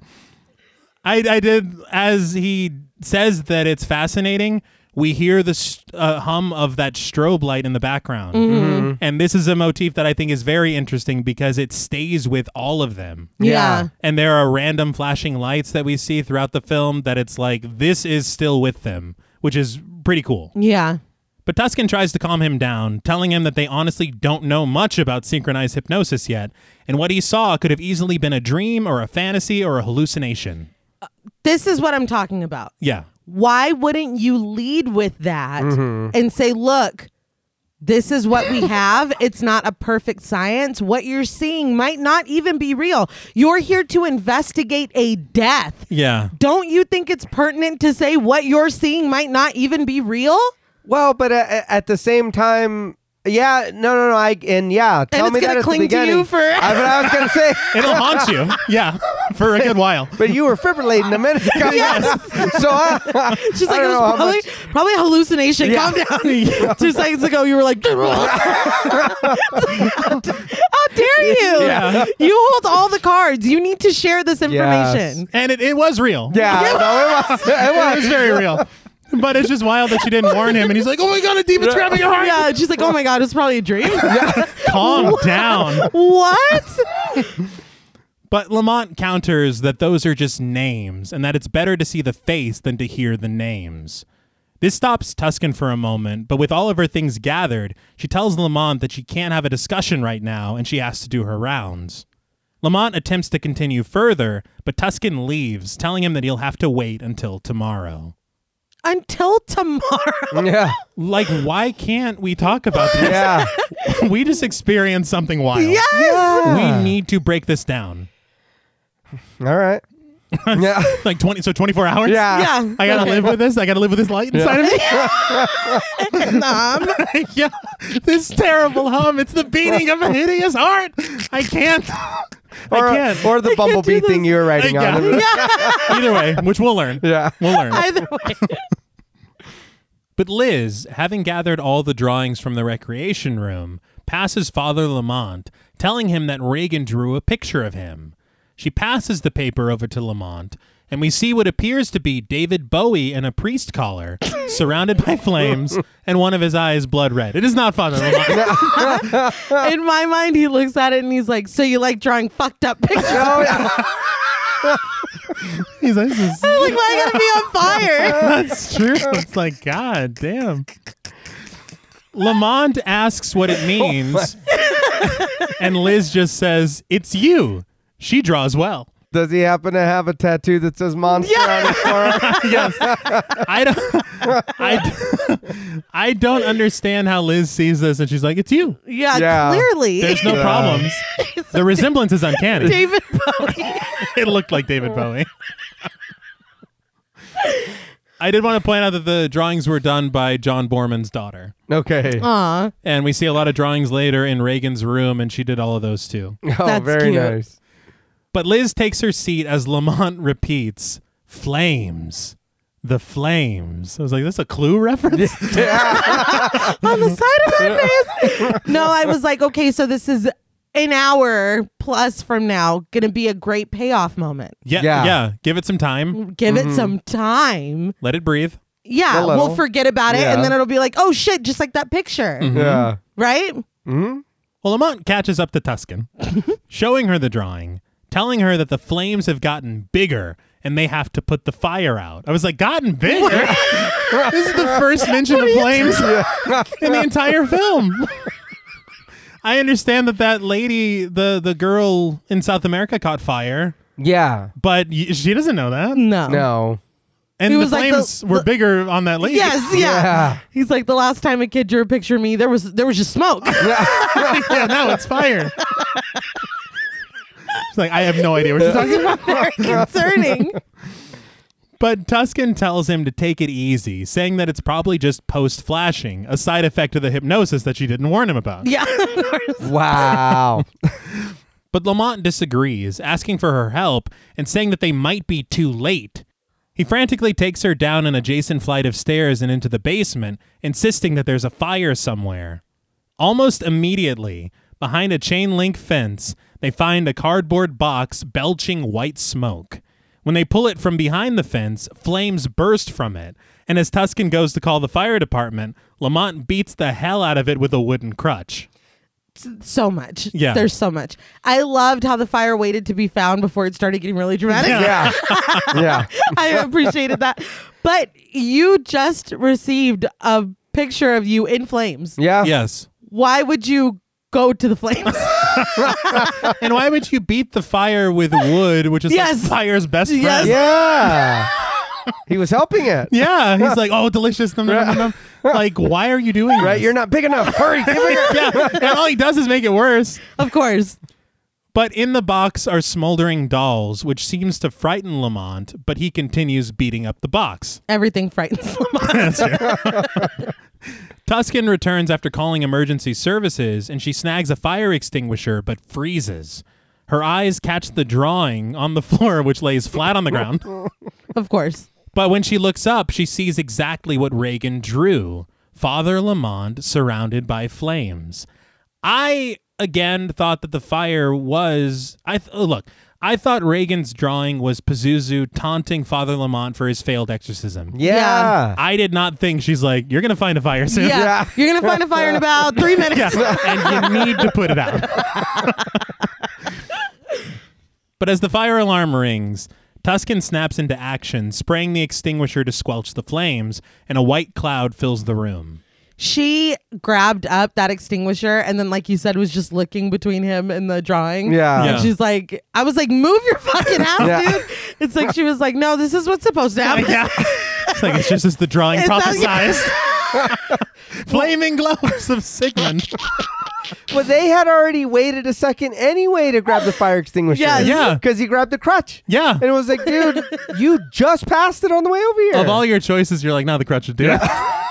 This will work. Yeah. It'll do the trick. And as she's standing there, his eyes are like, help! All right, spray it. But we cut immediately to outside the hospital. All the evacuated patients waiting outside while the first responders take care of the fire. In the script, the fire isn't put out immediately. They actually almost die in the fire. Oh, shit. Like, they collapse to the ground and they have to be rescued by 2 firemen. What the fuck? But here it's just like, all right, let's take them outside. Like, Yeah. again, weird editing. Yeah. And it really lowers the drama stakes. Yeah. It's just like, well, like you thought that was going to do something. We put it out with the crutch in it. It's just like a small little grease fire Yeah. on the stove or something. It's like, no, we got that. Okay. But as Tuscan tells the patients that it's safe for them to go back inside, Lamont sits at an ambulance getting oxygen through a mask. Tuscan kindly hands her oxygen tank back to the paramedic as well, but Lamont gets her attention. He says that Reagan warned them of the flames with her picture. He says that the contact between them came through Tuscan's machine. Tuscan says that whatever it was, it saved the children.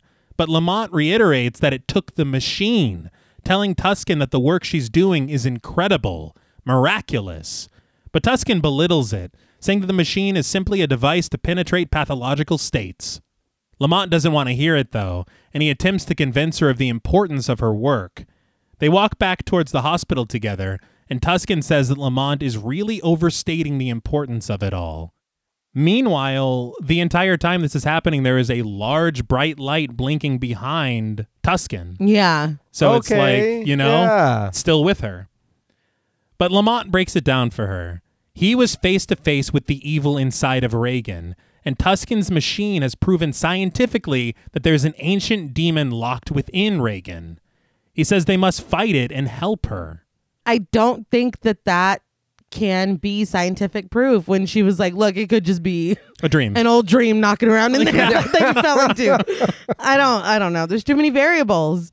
But hang on, though. Before, and as far as we know, before they used the machine, Reagan said she was fine.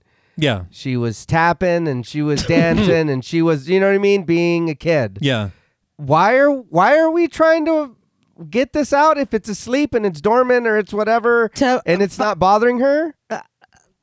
According to Tuscan, it is very much alive inside, and we need to dissolve it. But she seems like she's fine. Seems. Yeah. I mean, well, it's repressed trauma from a, I guess, scientific point of view, but from Lamont's religious point of view, it's a demon. yeah. So either way, you got to get that thing out of there. Either through science or... Yeah, figure it out. But after ushering a few more patients and a nurse back inside the hospital, Tuscan tells Lamont that she was trying to help Reagan before he came along. I don't know where this is coming from. Yeah. But standing near a railing overlooking water and the lights of the city, Lamont has a proposition. Let him get in sync with Reagan, and Tusken control the operation from the outside, which is what it should have been. A novel concept. Yeah. Tusken is unsure of this, and Lamont understands her concerns, that Reagan will suddenly remember what happened and that she'll go into shock. But Lamont says that he thinks that Reagan already remembers everything, the deaths, the possessions, the demons, and she's out there all alone trying to deal with this thing, all by herself. I feel like during the first meeting, Tusken already insinuated that Reagan remembers everything. Mm-hmm. So she's reacting to it like, what? Like, this is brand new information that I never once considered. Yeah. And see, I thought he was hitting on her when he was telling her how important she was. And then she was like, look, dude. Chill out. Yeah.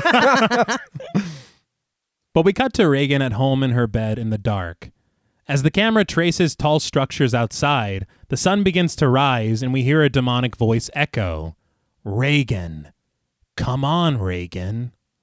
The camera glides through the window as the voice tells her, we're going flying, far, far away. Reagan awakens, her mouth opening and silently gasping in pain. We suddenly see a POV shot moving through shrubbery and into an Ethiopian village. Uncredited villagers stand in silence as we peer into the window of a hut. We see the profile of a younger Father Marin looking onward, but this is intercut with the shot of a locust hovering loudly in the shrubs under the light of the rising sun. Now, if you folks like locusts... Oh, yeah, this is the film for you, for sure. So apparently this locust that we see, where it's a solitary locust, they kind of just put a locust against a blue screen and just popped this this little bastard in anywhere they wanted. Really? Yeah. So, well, I have later in my notes that we should top billing. Yeah. Yes. I mean, should have been given to that. Star of the show. Starring Locust. Starring Locust. And then Linda Blair, or whatever. There The you Locust go. does have more screen time, I think. The most screen time. Yes, and I will say that this Locust, as we learn, they talked about it on commentary, this is something that confounded a lot of audiences. Yeah. But the simple symbolism of it is that this solitary locust is meant to represent Pazuzu. Right. And I feel like, for me, that wasn't lost. I think I got that. I inferred it. I don't know how clear it is. I only inferred it because I know why we're here. Yeah. But I don't know. It is very weird, and it's very heavy on the locusts. And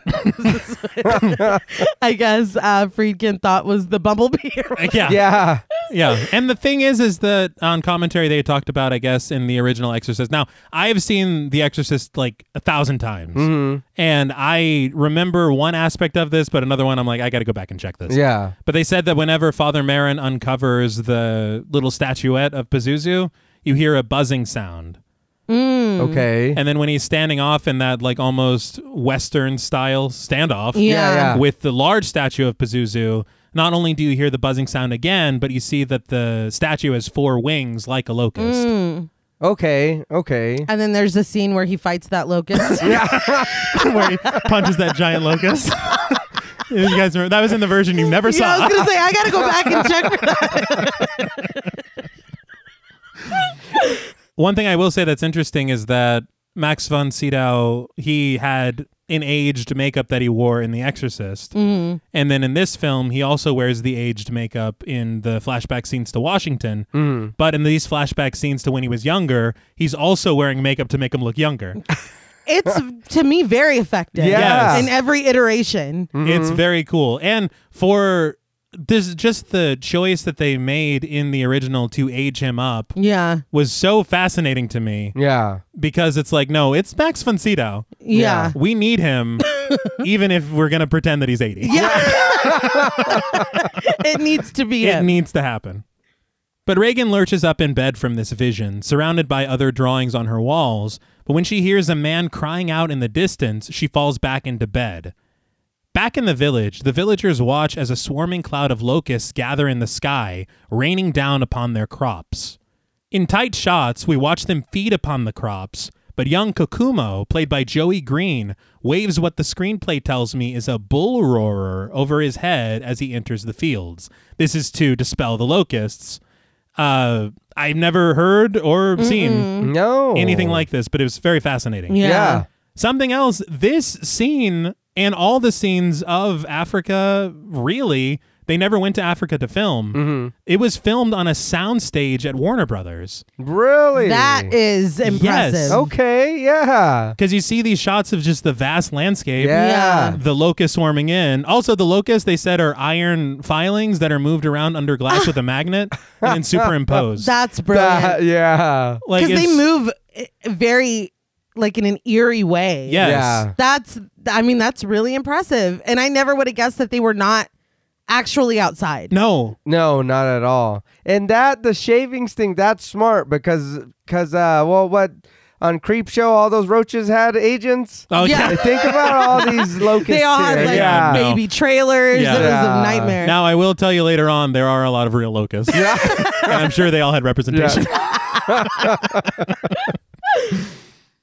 But meanwhile, in present day, Reagan has left her bedroom, ascending the rooftop from what I now realize is a penthouse apartment. Mm-hmm. Her mother's career is taken Well, off. yeah, Yeah. she's very successful. But doves fly away as Reagan walks as if in a trance to the rooftop's edge. The boy in the village continues swinging the bull roarer as other villagers join in with their instruments, and Father Marin takes photographs. Reagan stands at the edge of the building, and when a dove flutters past her, she comes back to herself, screaming and having to maintain her balance so she doesn't fall off the edge. So, a couple things here. One, according to the American Film Institute, this apartment is actually a set that was built on top of a New York City high-rise that was owned by Warner Brothers. They had wanted to film at an actual apartment building, but at the last minute, the apartment changed their mind. Yeah.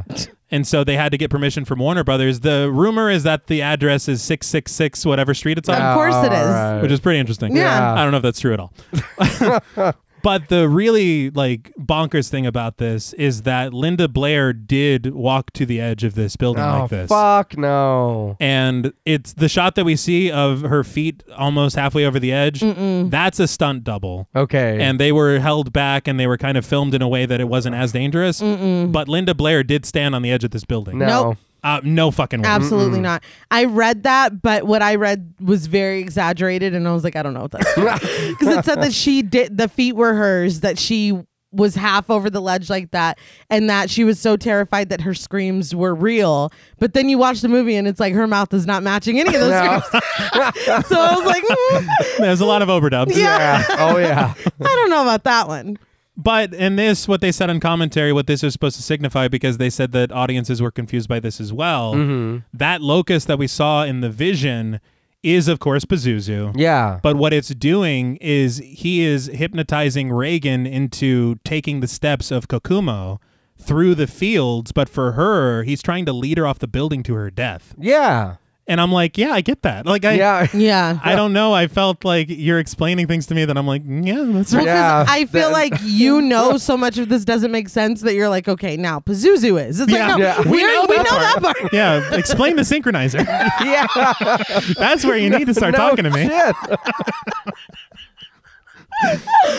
But upon hearing Reagan screams, Sharon rushes to check on her but finds her bed empty.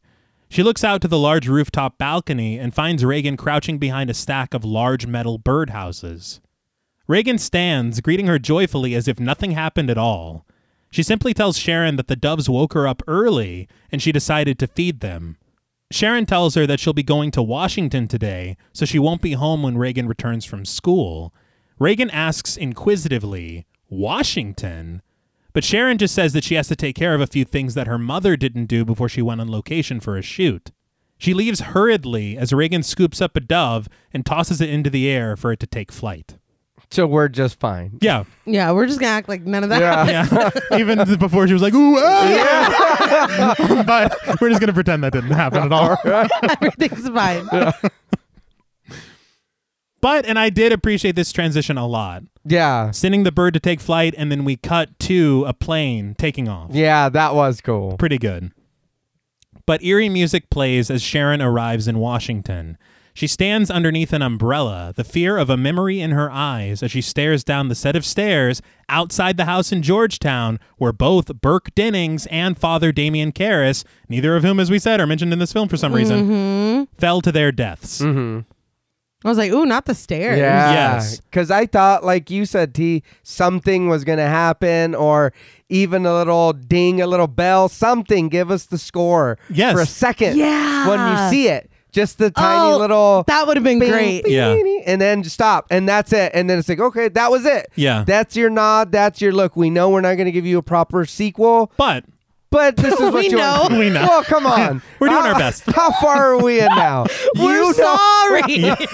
You know that this has nothing to do with the beginning or the first movie. Yeah. Somewhat. You know what I mean? And I mean, to bridge that gap with that would be fantastic. Yeah. And what we're about to see, honestly, is some of my favorite stuff in the film. Yeah. It's one of my favorite things when we go back to where it all started. Yeah. And one thing that did surprise me, they went and asked, and they were going to go film in Georgetown like they did the first film. Yeah. But the suburb of Georgetown would not allow them to film this there. Really? Yeah. And so the set of stairs that we see and the house that we see, this again is all a constructed set in Burbank, California. Damn. Wow. I wouldn't have guessed that. No. it not at looks all. so good. Yeah. That's the thing. How are you guys so on point with some of it and miss Yeah. so much?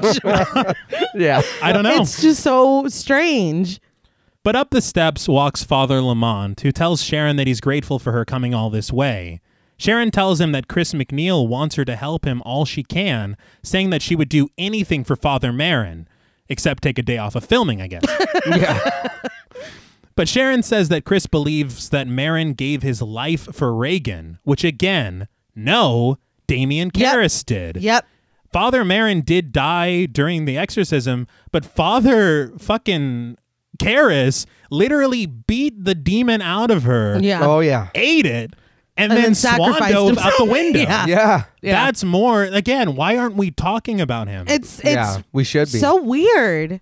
But the camera peers up at the house where the events of the 1973 horror classic The Exorcist took place. Sharon asks Lamont if they plan to make Father Marin a saint, but Lamont answers cryptically, "The world doesn't want any more saints." I feel like you really think you're the authority on what everybody wants. Yeah. Nobody wants to talk about Satan. Nobody wants a saint. Yeah, the Cardinal's like, who said that? Yeah, this Yeah. is you. We talk about the though, devil I all the think. time. Yeah, no shit. He's our mortal enemy. Yeah. But he then tells her that this isn't an he tells her, he's like, this isn't an official investigation. I'm like, why? Yeah. Why not? I thought it was. You were assigned Yeah. by I don't get it at all. It makes no sense. But after the pair heads inside, Lamont asks how Marin prepared himself when he entered the house. Sharon doesn't answer, and instead, after walking past plastic-covered furniture, peers up the stairs, asking Lamont if the police couldn't explain Marin's death.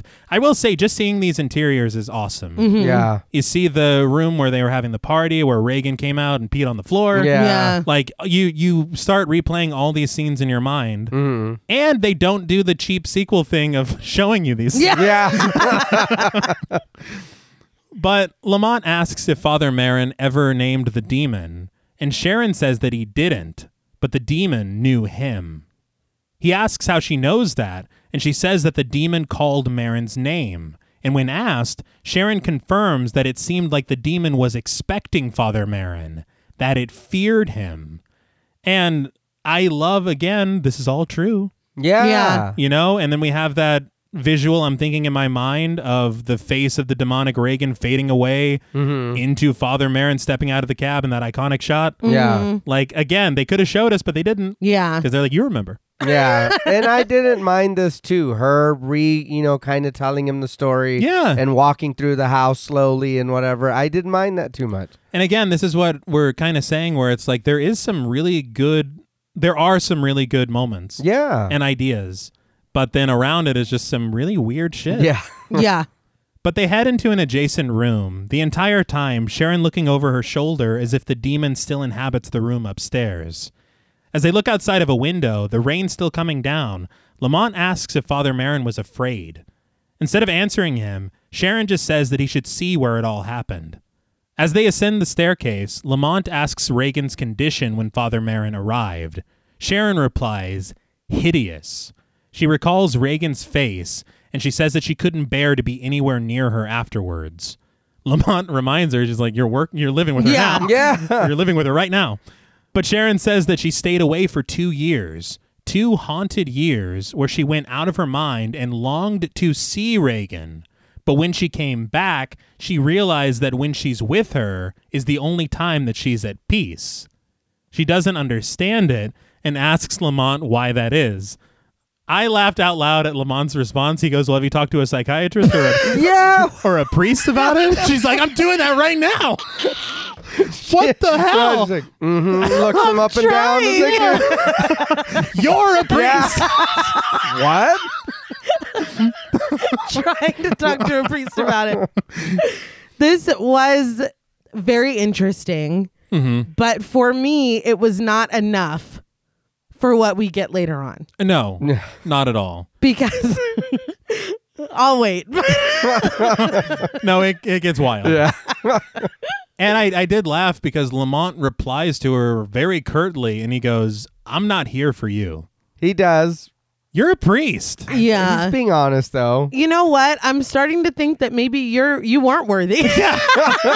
Maybe you were right. You were absolutely. Yeah. He tried to tell him. He did. He's like, look, I'm kind of an asshole. Okay. I'm not helping anybody else. I'm a piece of shit. You know it. I know it. But as Sharon walks down the stairs, Lamont asks her if she's tried praying, and she can only repeat his question sarcastically. Lamont slowly pushes the door open, sweat covering his face as he enters the room. A giant locust floats in the center of the screen, just like we saw in the Ethiopian village. Lamont, however, doesn't see this and just kneels at the foot of Reagan's plastic-covered bed. He prays for the soul of Father Merrin. He prays for Sharon, who stands blurry through the doorway in the background, and who he says was touched by the shadow of evil. But then Lamont prays for himself, and the reason he gives is simply, for myself. Yeah. He's like, jot that down. Yeah. I would have gotten rid of this bed that night. Oh, yeah. Like, I couldn't believe that this bed was still here. No. Yeah, but they don't still live here, do they? I think they own it. Oh, okay. Well, then It just doesn't leave matter. Yeah, Yeah, just leave no. it there. We're No, not going yeah. back. No. And what? The grasshopper just lives in the corner now? The or what? grasshopper. Yeah. Oh, excuse me, sir. I didn't know. Yeah, this is my room now? Right. Yeah. Hey, there's somebody in here. My bad. I didn't see you up there. He's like, I have 30 days. You have to give me. You can't just fucking come in here and tell me to leave. I will sue you. I will say there are some really great shots in this film, and I wanted to look up the cinematographer. Mm-hmm. It was William Fraker, and in 1968, Fraker shot Rosemary's Baby. Oh. And I'm like, I feel the same language. Okay. Yeah. He also did additional photography on One Flew Over the Cuckoo's Nest. Okay. That also starred Louise Fletcher, Yeah. who plays Dr. Tuscan. Yeah. So I was like, it's just odd connections. Yeah. But I think that, again, one of the strengths is the cinematography. Yeah. But back at the hospital, Lamont watches as Tuscan reassures a patient and his father of her dedication to his treatment. She then greets Lamont, inviting him into her office. After watching this interaction, Lamont asks Tuscan if she has children, learning that she has 2, a boy and a girl. She admits that she would like to spend more time with them, but along with all of her responsibilities here and the complications of being divorced, it's become quite difficult. Lamont tells her that her heart is good, and she seems to manage, but Tuscan admits that it isn't easy living alone. She asks Lamont if he ever feels like he needs a woman, and Lamont admits that he does. Reagan, very casual in a hat and a summer dress, enters the office. The way that she walks in, she literally goes, telling secrets? Yeah. I'm like, who are you? Yeah. Who the fuck are you? Like, I just don't know why. Her attitude bothers me so much. Because weird. it's so inconsistent. It doesn't work for me. I didn't know what to think either, honestly. I was like, for me, it's just you're just cool. Yeah. Like nothing's going on. There's nothing wrong. There's These people not a are care in the world. agonizing. Yeah. She's like, "Are y'all telling secrets?" Yeah, it's like, what the hell? I just don't get it. I don't like it. Yeah. Also, there was some kind of energy between those two. There was. It kind of felt like Reagan CB'd them a little bit. I appreciate you. Yeah, okay. Initials. Flowers, Pulled a Sam, huh? flowers. Yeah. Yeah. Yeah. Yes. A double. Yeah. I will say they talked on commentary that these are kind of the seeds of this idea of temptation Okay. and Father Lamont. All right. Okay, well, then I have a big problem with the way that they execute that later. Yes, Yeah. me too. A huge problem. Yes. And because, I mean, there's a few moments later where they keep touching on this idea. Yeah. But again, it just, I don't know this dude. Yeah. No. And you don't give me enough time to care about him to worry about anything with him, really. Yeah. His crisis of faith or his, tempting towards sin. I don't give a shit. No. Frankly. Well, no, really though. You're right though. We get what his failed exorcism at the beginning. Yeah. Then him being scared for a while. Yeah. And now we're at where we're at with him right now. Being rude to lady at the house. Yes. He's like, Yeah. look, I don't give a shit if you're sick or not. He's like, I This need isn't to go in the about room. you. Yeah. Yeah. I got to kneel in front of this bed real Yeah. quick. So, I mean, I don't know. And it's nothing against because Richard Burton does a great job. Yeah. I just feel like I just don't get enough. Yeah. So where were we at? Reagan just slid in like Kramer. She's like, hey, buddy. Yes. But we immediately cut from that to the flashing strobes of Tuscan's machine, the tone of it oscillating as Reagan and Lamont are hooked up to it across from each other. The strobes are out of sync, with Reagan's going much slower than Lamont's, and Tuscan asks Reagan if she remembers dreaming of Father Marin and if she can see him now. Reagan says that she can, and when Tuscan asks where he is, Reagan sees him in Ethiopia. He sits at his desk, watching a few men holding a crying baby before them, performing a ritual with music and motion. Marin's voiceover explains that it was long ago, when he was studying the holy men of Africa, when he met a young boy. We see the boy, young Kakumo, played by Joey Green. He performs a ritual, and we remember him as the boy swinging the bull roarer in the field.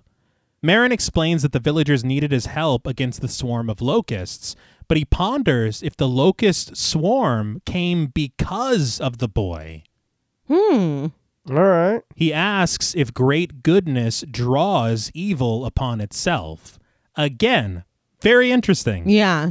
It's interesting, but then that means that I can't do anything too good because then bad's gonna come and be like, no, Yeah. No, shut it down. We talked about this on Emily Rose. Yeah. When it was like they only picked her because she was so pure and good. It's like, well, fuck that thing. Yeah.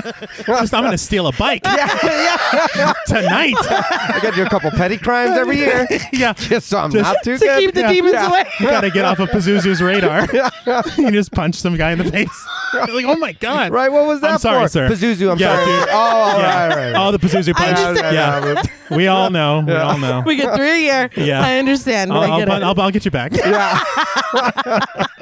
Right, see you in 3 months, buddy. For some Pazuzu Yeah. payback. Would everybody's clock be the same or is it different? Yeah, it's a calendar. Yeah. Oh, so- It's like daylight savings. yeah. But I think for someone like Father Marin, in the confines of possession films, it's interesting to think of like this eternal battle. Yeah. And so if anybody too good rises up, they got to send some evil to fucking squelch that shit. And that's fascinating to me. Yeah. And again, as someone who is non-religious, it's interesting to see. I'm just fascinated by this idea of an ancient evil Uh-huh. Yeah. and an ancient good and them just fucking duking it out for thousands of years. Yeah. But back in the office, Tuscan explains to Reagan that Father Lamont is here with her, and she wants her to bring him down to her. Reagan tells Father Lamont to call her, and he calls her name. As he does, we see the villagers gather outside of the field of crops in Ethiopia. the locusts raining down upon them, but after snapping photographs, Marin steps into the field. He ventures through them, and he finds Kokumo on the ground, his eyes white and locusts covering his body. He says plainly, "I am Pazuzu." Now, Hey, Pazuzu. I don't know why demons are so fucking ridiculous with this. Yeah. Don't tell them your name. Yeah, because isn't that the power? That's the only power. That's what I was gonna say. If we didn't the Warrens tell us not to? Yeah. He's like, now don't say it. I'm just laughing at Lorraine Warren fucking scratching this name into a Bible and then forgetting about it. Judy's like, what the hell? You all right? Mom? But Lamont repeats the name, Pazuzu. The strobe lights slowly in sync. Reagan tells Lamont to call her by her dream name. Lamont repeats, Pazuzu, king of the evil spirits of the air. As he repeats this, the camera glides through white fog and stone structures and chanting to find Father Marin holding the boy between crevices of rock as a foul wind swoops downward, frightening monks who stand above and on the same level as Marin. Marin begs God for strength, but one monk... I'm so sorry. It's a lot. One monk loses his footing and falls dramatically for what feels like forever. No, we follow him all the way down. It's one of those so long. It's one of those jokes that starts out really funny and then stops being funny and then becomes funny again. Yeah. By the time he falls to his death and he is crushed between these rocks, I'm laughing. Yeah. I felt so bad. Well, unbelievable. What's funny is that he's helping Marin. He has his hand under his foot. Yes. He pushes him back up and then loses his footing and fucking falls. Forever. There's like literally 8 camera angles capturing this. It is so fucking funny. Now, I will say this, and I told your sister, this whole little scene and what we're fixing to watch and what's happening now, there are a couple of parts that look very Sam Raimi shot. Fair point. And I was like, damn, that reminds me of Evil Dead. That is very fair. Like the POV. Yeah. That is very fair. For me, I was just like, this is really the only route to the temple. Yeah. Like everybody has to do this. Yeah. And if you don't, you fall for 10 years. I don't think I fully grasped that that's what it was until later. And I was like, oh yeah. Again? Yeah. I had to look, and the screenplay is how I was like, oh. That's wild. But it's wild. You're right. But Kokumo's mouth foams as his head whips from side to side, and he continues to shriek. After climbing the rock, they finally reach the church filled with monks in their white garb. As they place Kokumo on an altar, Marin exclaims that they are safe here and that even Pazuzu, with all his legions, cannot transgress this holiest of places. Now, that's the other thing, is that solitary locust is Pazuzu. Yeah. But the giant swarm, that's the legion. Okay. So okay. it's just a visual representation of what we've been hearing since the original. Yeah. Which, again, is kind of cool. Yeah. But Marin whips the boy with splashes of holy water, commanding the demon to leave his body, commanding Pazuzu to the depths of hell. The monks pound wooden staffs rhythmically, and almost immediately, Kokumo shakes his head, and in a series of poorly edited match cuts, the demonic face of the boy returns to normal. I don't know why they shot it like that. Yeah. I don't know. If you can just keep the camera stationary, but they moved it like 4 times. Yeah. I didn't like it. But the monks chase out the demon in a POV shot, as you had said, with us as the demon, because I think this is supposed to be Lamont's view. Yeah. But Lamont says that Marin defeated Pazuzu, but through Reagan, the demon replies that Marin merely gained a little time, and that's all. Lamont says that it was because the boy was a healer that Pazuzu attacked him. He says he understands now, but Pazuzu disagrees, saying that it could claim Kokumo even now, and he promises to show Lamont his power. Through a swarm of locusts, Lamont asks Pazuzu to take him to Kokumo now. But back in the office, Reagan speaks with 2 voices, telling Lamont, "Come, fly the teeth of the wind, share my wings."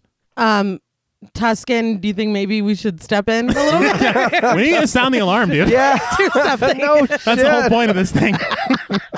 He's like, well, that's not scary enough, I guess. Whatever. We'll keep it going. We'll keep it That's going. fine.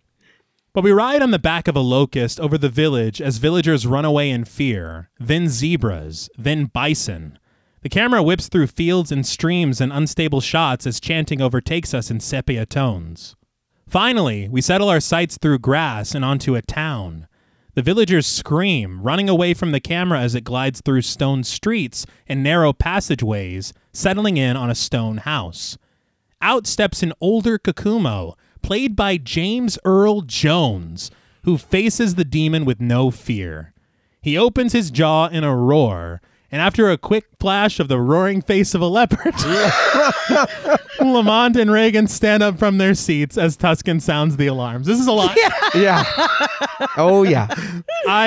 Yeah. Don't dream about me no more, kid.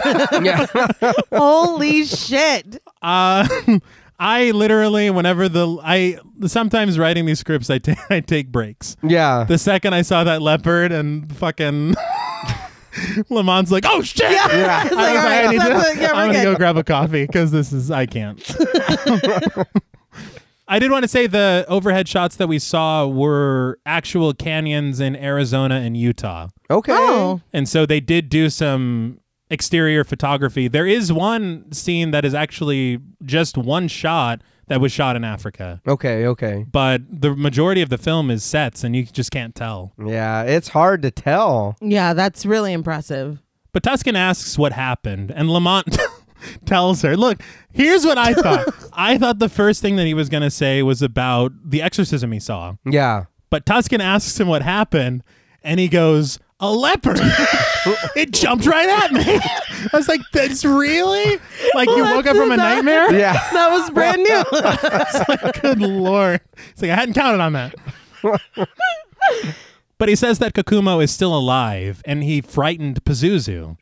Tuscan asks Reagan if she remembers anything, and Reagan asks if they were in Africa, because what she saw reminds her of something that she saw with her class at the Natural History Museum. Uneasy, Tuscan says that Reagan isn't supposed to remember anything from these sessions. And Reagan goes, I know. Tuscan tells her that's enough for today. Wait. Please don't let her walk away after this. Yes! There's stuff to talk about here. Why do you know? Yeah. Why do you see and remember? Yeah. But we just leave it here. That was it. Tuscan leads Reagan out of her office, but stops when Lamont tells her that Pazuzu showed him Kakumo. He says that he's a man now, and he's in a strange city in Africa. He says maybe he can find him, considering that he has some power over this evil. Lamont says that Reagan could help him because she recognized this place, but Tuscan just shrugs it off, saying Reagan only recognized it from a museum. He rushes off to ask her himself, but Tuscan stops him, taking him by the hands, and says that she wants to take a look at him. Again, suggestively. it's very familiar. Mm-hmm. But out in the lobby, Reagan tries to talk to Sandra, who doesn't speak to her at first. Reagan asks her what's the matter, and when they seem to connect with each other through their eyes, Sandra tells her that she's withdrawn and that she can't talk. Reagan tells her that they're talking to each other now, and overcome with emotion, Sandra asks, almost in disbelief, that Reagan can hear her. She then asks Reagan what's wrong with her, and Reagan very casually says, I was possessed by a demon. This worries Sandra, but Reagan just smiles and says, oh, it's okay. He's gone. What? I don't know. This is And he's not gone. No. Yeah. That's number one. You are talking to this poor girl with a demon right in your belly. Yeah. No Like, shit. controlling most of this. so that was a fucking lie. Yes.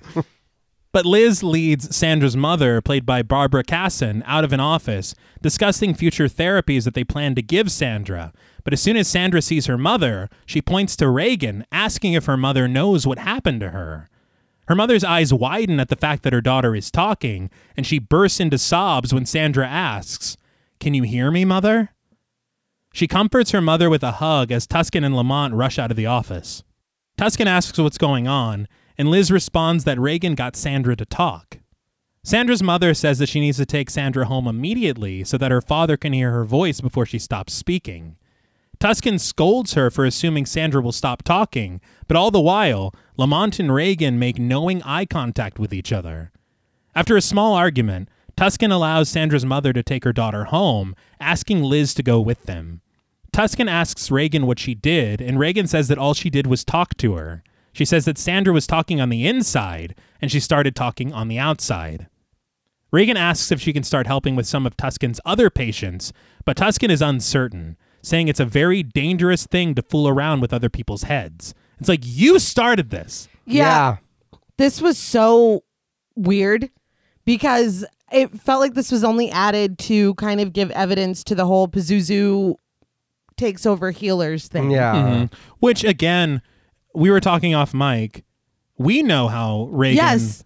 Captain Howdy. Yes. The Ouija board. Yeah. Mm-hmm. This had nothing to do with her like healing or talking or doing anything positive. She was just fucking around. Yeah. So that already contradicts that. Mm-hmm. And the fact that all she did was go up to this girl and was like, "What's up with you?" That's it. If maybe she heard or we see her hear her inner monologue or anything, but it was the fact that she just approaches this random child and is like, "Hey, what's up?" And then it's like, "Reagan, you healed her." Like, what? It's so weirdly executed. Like, this whole thing is just, I know I keep saying weird and bizarre and strange, but it is. Yeah. And I just flat out don't like it. Yeah. No. I think if it had to do with the machine, maybe if she, like, her and the other little girl connected on the machine, and then she was like, "Oh my God, you can hear me?" And she was like, "Yeah, you're talking." Then I'm like, "Oh, the mind thing." But she did. She literally went up, talked to her. Yeah. She answered her back. And then it was like, oh, so if she healed her, it was by her speaking to her. It had nothing to do with her mind. But I'm confused as well because Reagan isn't surprised by any of this. No. She's like, "I can help all your other patients." It's like, you're right. How are you so confident with any power? You're right. Yeah. It makes no sense. Who knows? I got nothing. But Tuscan says that Sandra seems to be all right, but not to try anything like that again until she's older. Reagan agrees, but grabs her things to leave when she sees Sharon waiting outside. On her way out, she tells Tuscan not to tell Sharon anything because she'll just call her mother and worry her. Sharon is within earshot. Yeah. This entire time. That door is not that thick. But before Reagan is left, Tuscan tells Lamont that she doesn't want to hear any of what he has to say about what just happened. Lamont scolds her, telling her that she's better than just hiding behind her science. Tuscan, who invited Lamont into all of this, tells him that she's responsible for Reagan while her mother is away, and that he better stay away from her and cut it out. What? You're the one that just had him on this machine with her. Thank you. Like, I don't understand. The motivation. They flip. Yeah. For seemingly no reason. That happens again later. There's another scene where somebody comes down on him, and I'm like, but what? Yeah. But that's exactly my note is you've been with them through all these experiments, your machine, your sessions, your assistant Liz helping. This is all your stuff. And I was just like, security. We have an intruder in the building. It's like, what? Stay away from her. Like, what? I don't get it. But Lamont seizes her by the arm, telling her that they have to find the demon that's inside of Reagan, as it's preventing her from reaching her full spiritual power. Tuscan says that humans create their own demons in their mind and calls out his obsession with this premise. Lamont vehemently denies an obsession. He admits a fascination, but he knows the dangers and says that Father Marin himself was afraid that he would slip into admiration. But that's how everyone who is obsessed says that they're not obsessed. I'm not obsessed. Yeah. I'm not worried about it. But Tuscan asks, how about adulation? Before storming back into her office, she attempts to calm herself as Lamont makes his exit from the building. But sometime later at the Natural History Museum, Lamont admires all of the exhibits, stopping to gaze at one display of a jungle scene. I will say I think this is really the Natural History Museum. Oh yeah? Cool. Yeah, because I remember a scene in Mad Men when Glenn and Sally Draper meet here. Yeah. And it looks exactly the same. Okay. And I was like, holy shit. Very nice. And I don't know if they filmed there. That could be a set too. They're like, we use the set from Exorcist too. It's in the trivia. Well, they did a good job. Yeah, it's fantastic. But into the frame walks Reagan, who somehow guessed that he would be here. Lamont shares that he's not allowed to talk to her, but Reagan just laughs off Tuscan's orders. As they walk together, Reagan asks if priests believe in ESP, and Lamont admits that some do, saying that a French priest believed that the entire planet would someday come together in telepathy into some kind of world mind. This is the priest we talked about. Yeah. Mhm. Reagan asks when that's supposed to happen, and Lamont says that he doesn't know, but Father Marin believed that it could happen quite soon, especially with the kind of research that Dr. Tuscan is doing. But he says that if it happens before they're ready, they might find themselves pointing in the wrong direction, towards Satan. Reagan points to an exhibit that looks almost exactly like the African church on the mountain from their shared vision. Lamont recognizes it immediately, and Reagan says that that's where Father Marin fought Pazuzu. Her remembrance of Father Marin shocks Lamont, and he asks what else she remembers. She tells him plainly, everything. That's great. So we're just gonna. She's like, I'm sick of all the lies. Yeah. But she shares that she's afraid, and Lamont says that he wishes he could tell her not to be, but he can't. Reagan asks why Kakumo wasn't afraid of Pazuzu, and Lamont doesn't know, but he says he's going to try to figure it out. He says if he can teach him how he survived Pazuzu, he'll return and share his secrets. But back at the Vatican, under the massive crucifixion mural, Lamont attempts to get permission from the cardinal to find and meet with Kakumo to prove beyond a doubt that Marin's exorcisms were valid.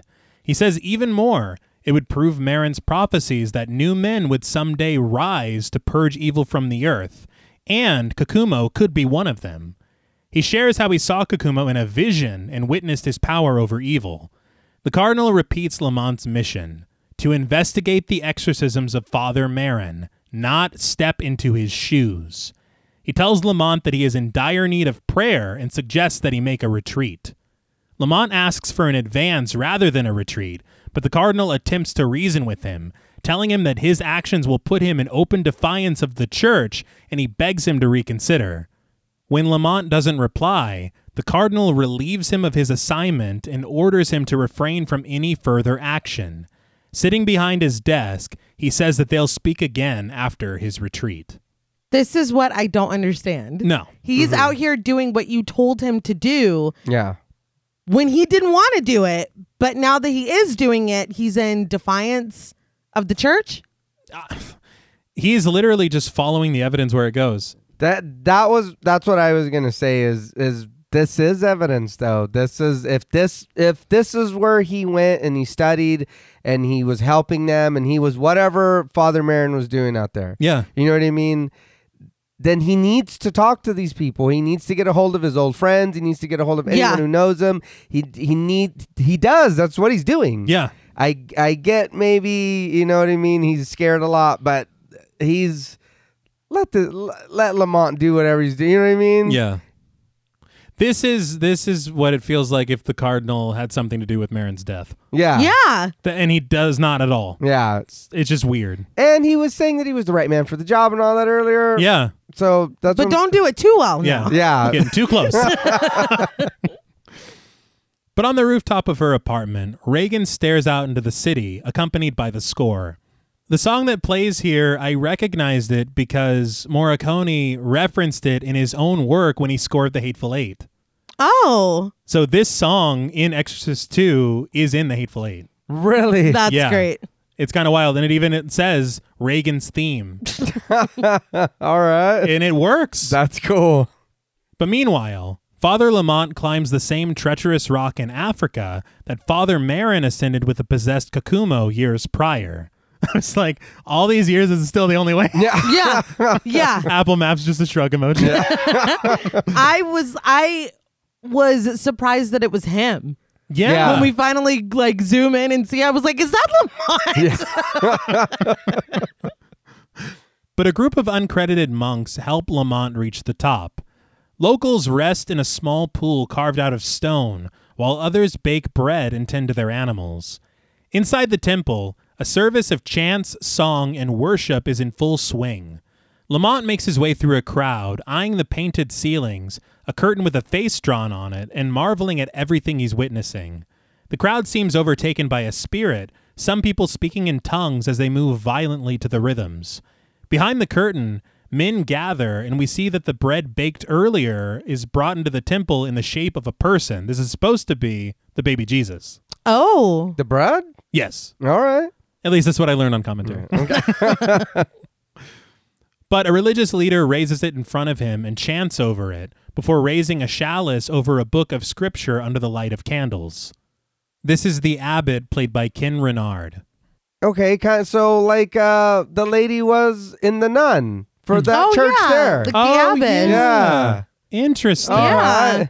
And he isn't scary as fuck. No, see? So That's not how they normally are.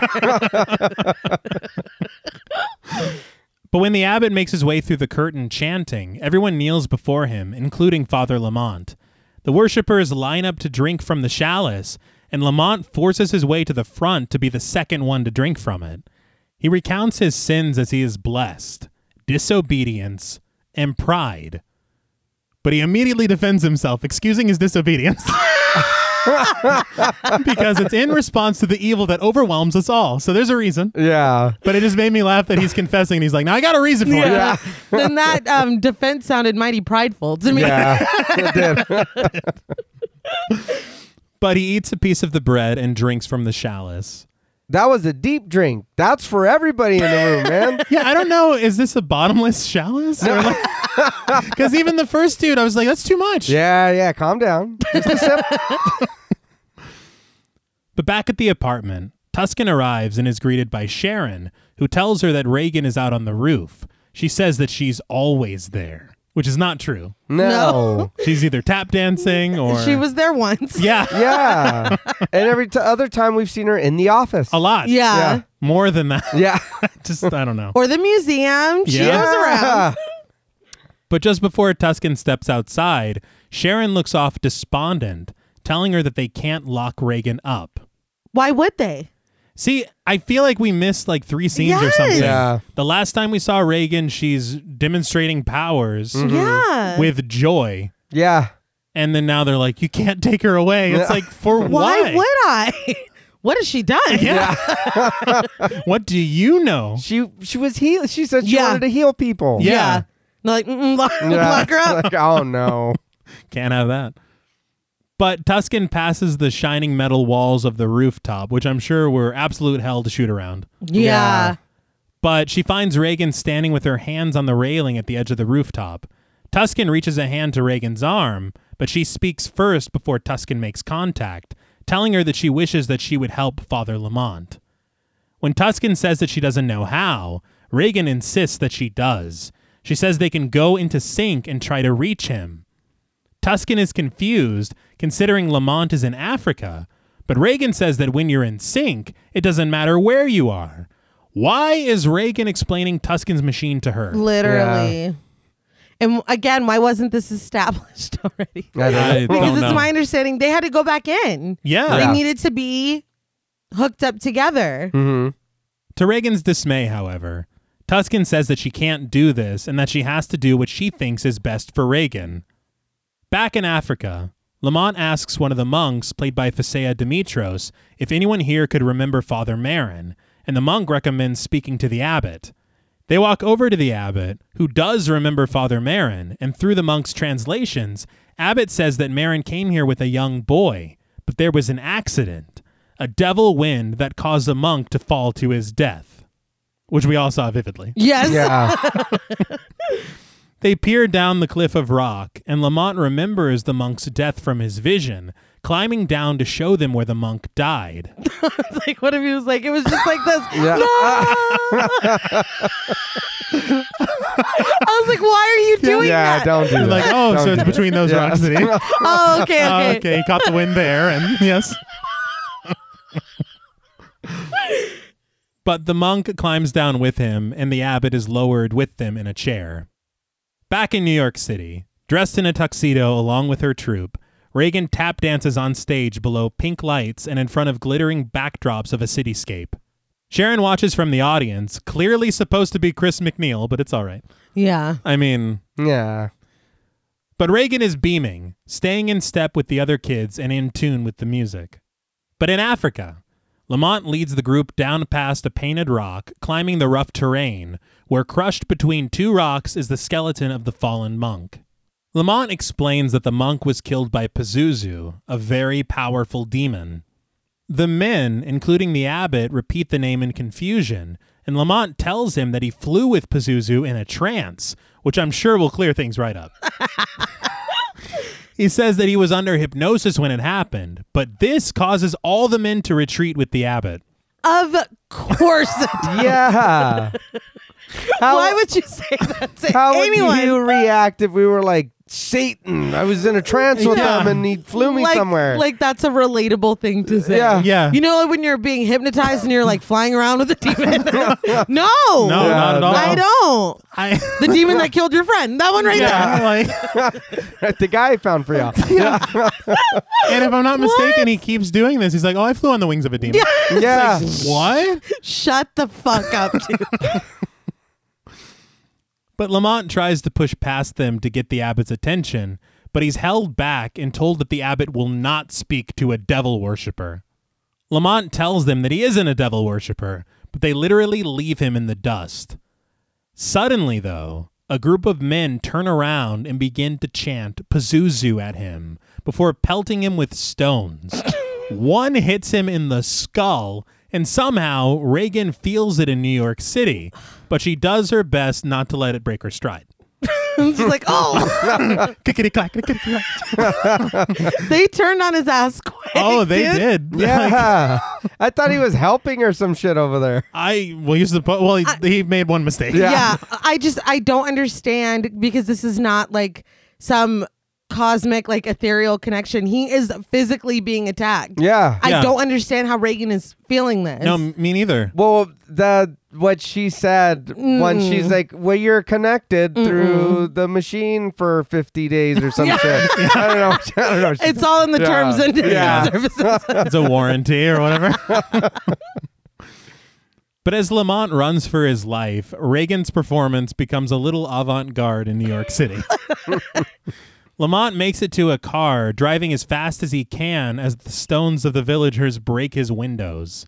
Reagan, however, tumbles from the stage, thrashing violently on the ground as Sharon and members of the crowd try to hold her down.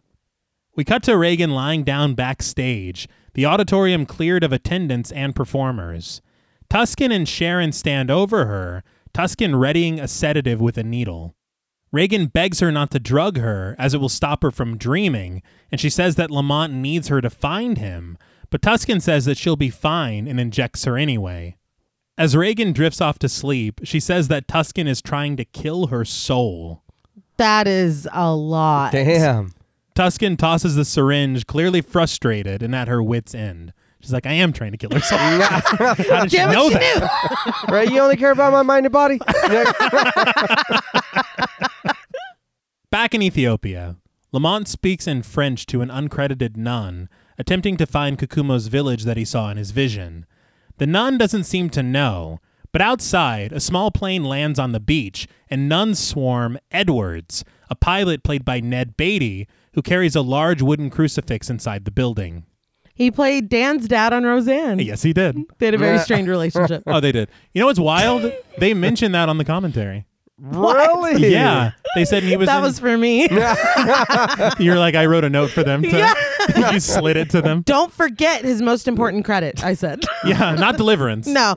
Dan's father. Yeah. What did they say? Just that he played his dad? Yeah, they I was like leaned forward. They said, you probably remember him from Borman's Deliverance, and he also played, and they didn't say Dan's father. Senior Connor. Yeah. They just said he was on Roseanne. It was Ed. Ed? Oh. All right. You know? Interesting. Yeah. Ecumenical Ed Connor. Yes. But the nuns are overjoyed, and the nun who is speaking to Lamont relays his query in French to Edwards. Edwards recognizes these descriptions as a place called Jepti. He says that he knows every holy place in Africa because religion is his business. I was like, all right, I don't know you. Yeah. And nor will we get to know him. No. And that is when he calls himself ecumenical. Yeah. But the two men introduce themselves to each other. Father Lamont saying that he's an archaeologist, but Edwards clearly seeing him and knowing he's a priest. Yeah. This is interesting because I think that Marin was an archaeologist as well. Okay. As was the French priest that Marin was based on. Oh. So I don't know if he used... It tracks. Yeah. But we cut to Edward's plane high above the African terrain, a beautiful shot of rolling hills. That shot is actually shot in Africa. Oh, wow. Oh, all right. And that's the only one. But inside the plane, Lamont notices two other planes dispensing a cloud over the fields. Edwards explains that they're spraying for locusts and that they're on the traditional route of the plague. Lamont tells Edwards that he's flown this route before. And when Edwards asks him when, Lamont very reluctantly tells him that it was on the wings of a demon. You got to stop telling people that. Yeah. That is a wild thing to say. Just say American Airlines or something. Yeah, you dude, don't even. come Yeah. on. Just. Stop fucking telling people that. Edwards just laughs. He's like, I've tried LSD before too. But his windshield is spattered with DDT. But when he wipes it, Lamont sees a very familiar town just off in the distance. Lamont walks the streets of the town through narrow passageways, past townfolk and families enjoying their dinners. Once he reaches the home that he saw in his vision, he asks a nearby policeman if he knows a man named Kakumo. The policeman responds in French in the negative, so Lamont thanks him and walks away. But the policeman walks closer to the camera and just repeats the name, Kakumo. I don't get it. Yeah. I don't think we ever see him again. No. And is he safe here? He was pissing everybody off the last place he was at. Yeah, he needs to chill. Maybe word hasn't traveled to this town Yeah, yet. no. He's like, this is the guy that rode the wings of a demon. Oh, is that Get the demon him! guy? Yeah. It's like the producers at the theater. Screening. But somebody wrote a demon over here. Yeah. He's in this town. Get him. But back at the hospital, Reagan is now resting in bed in her own room under the light of a bright light and the care of Dr. Tuscan. Is she a medical doctor? Is this I don't know. I don't know what Yeah. this place is, but I really was hoping that Reagan was in like a hospital. Yeah. Because this seems like a mental health facility. I thought she was right? a psychiatrist. Yeah.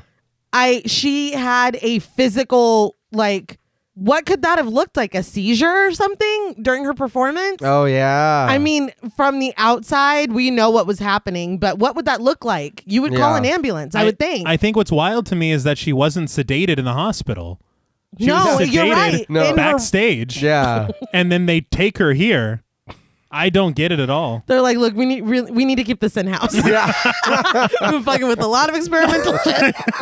We can't let anyone know about this. They do an x-ray at a real hospital. They're like, is there a demon? Is that a fucking demon in her belly, dude?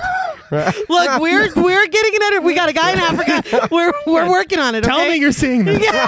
Right, all you needed was some antibiotics. What the fuck? Clears that demon right up.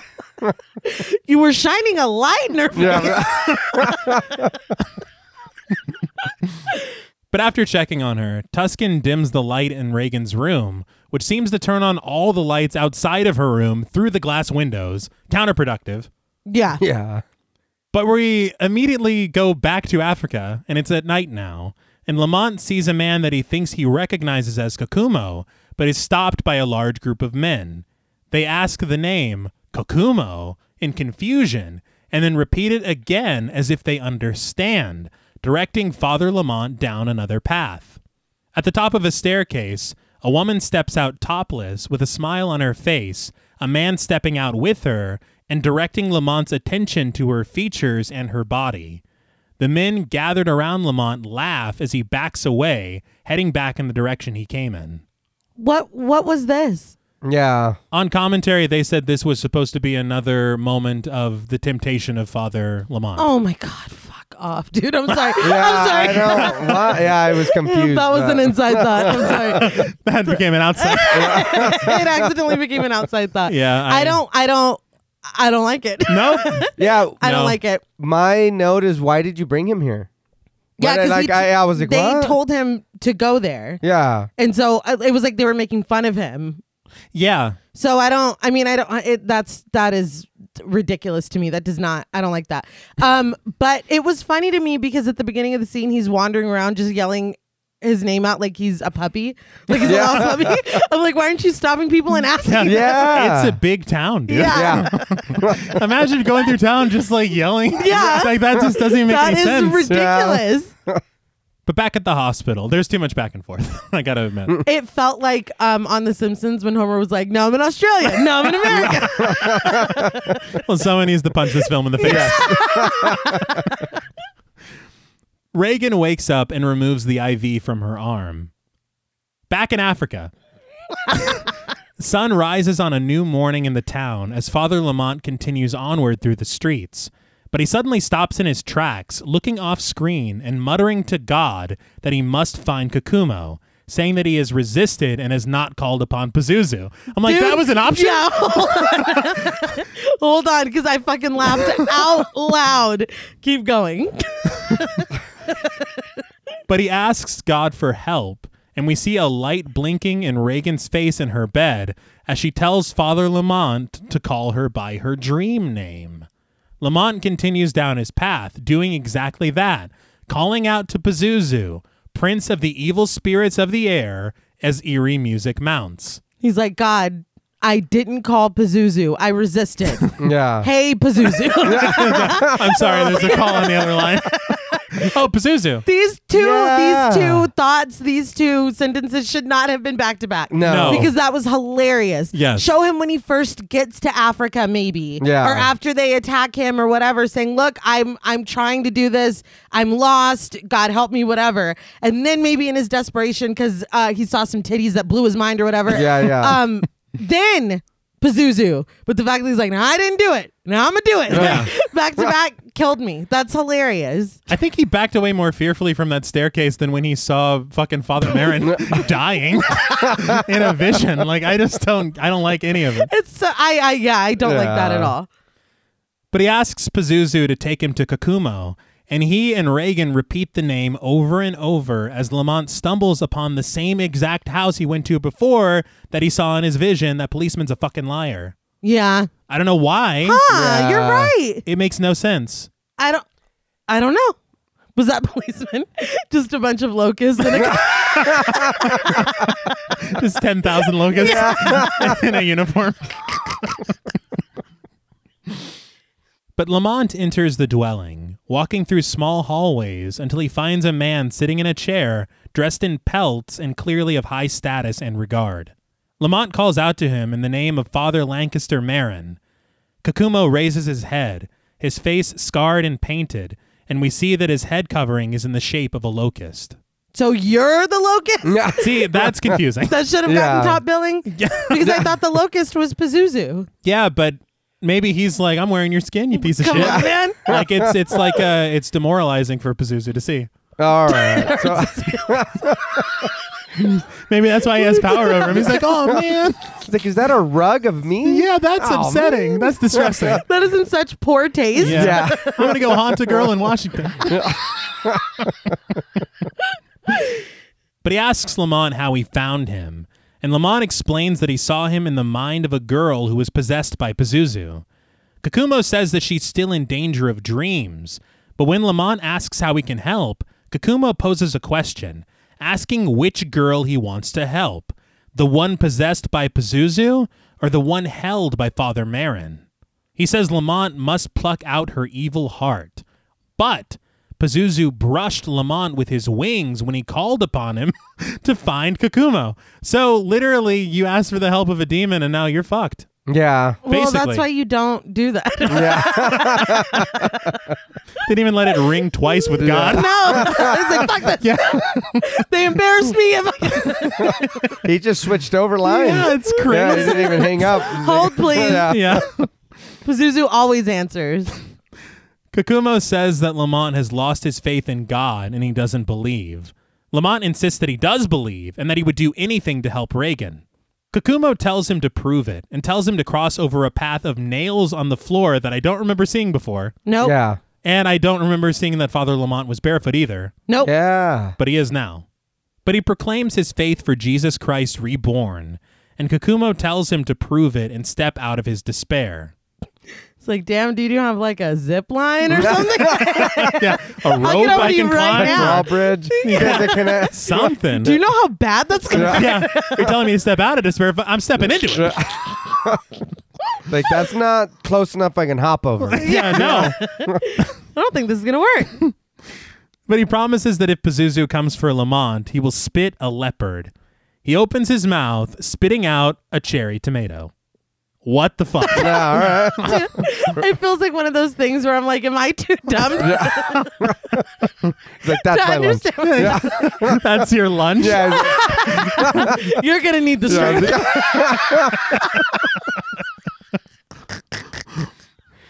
But the tomato lands in a small puddle of water around the nails.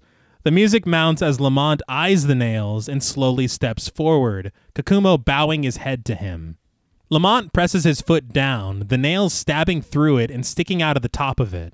He crashes down in slow motion, readying for an impact with the nails. But then he wakes up on a smooth floor, and he hears a man's voice asking politely, "Can I help you?" He looks up to see Kakumo, dressed in a white coat and a tie and wearing glasses. What the hell? What the fuck was that? Also, I do want to say that his foot looked really cool. It did. Yeah. That looked looked really good. Yeah. But I was so confused. I guess, I mean, was this like a test of his faith? I mean, because he failed. Yes, he did. Yeah. So, I mean. I don't. But was this real? I don't know either because he's just literally at a laboratory. He Yeah. crashes into a laboratory. Yeah. Like he's in there. It's not like he was at the front door. Yeah. And you could have thought like maybe he was like having a vision or something and he found his way. He's inside. Yeah. Yeah. I don't know. I'm going to keep going. Please. But Lamont says that he failed. But Kakumo says that the heat probably just got to him. And to Lamont's surprise, he introduces himself as Kakumo. Lamont asks if he ever knew Father Lancaster Marin, and Kakumo says that he did when he was young in Ethiopia, calling him a wonderful man. Lamont shares that Marin died while exorcising the demon Pazuzu from a young girl, and he asks if Kakumo was ever... And Kakumo just laughs, and he asks, possessed by Pazuzu? He says that his mother tells him that he was when he was younger. Kakumo leads Lamont into a laboratory filled with scientists, and he directs his attention to large cases of locusts. Kakumo explains that this is one of the main control stations in equatorial Africa, and says that the key factor of the locusts is the brushing of the wings.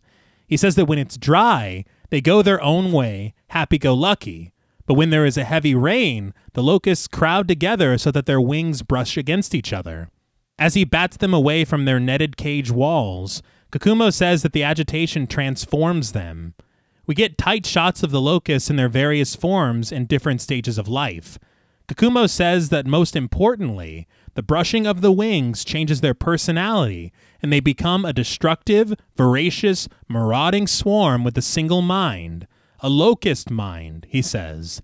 This feels like commentary. Mm-hmm. Yeah. Collective agitation transforming docile creatures into a swarm with one destructive mind? Yeah. I mean, and I was like, damn. Mm-hmm. Yeah. Again, people were so mad at the locusts. Yeah, but I'm on the cool. I'm still like, man, is this about bugs? Oh, yeah. Like, I don't- yeah. This is when I was like, are we in? Did I fall asleep and wake up on a nature documentary? Yeah. Because it's a lot of locust close-ups. Yeah. and again, prominent billing. Yeah. Yes. But he says the evil swarm sweeps relentlessly over the earth, possessing all that it touches. Evil breeding evil by contact. I was like, is this science or not? Yeah. Like, I thought you were... Evil. Lamont asks if there is no hope once the wings have brushed you. He's like, I'm asking for a friend. No reason, but like, But if it brushes you while you're like fucking scared, does it matter? Can you get rid of it anyway? Right. If I ask for a favor from a demon, Yeah. I don't got to Is that repay it. bad? Right? Yeah. I don't have to repay it. should I not have done that? I mean, should my friend not have done that? But Kakumo directs his attention over to another case with a female locust that he plucks from the wall.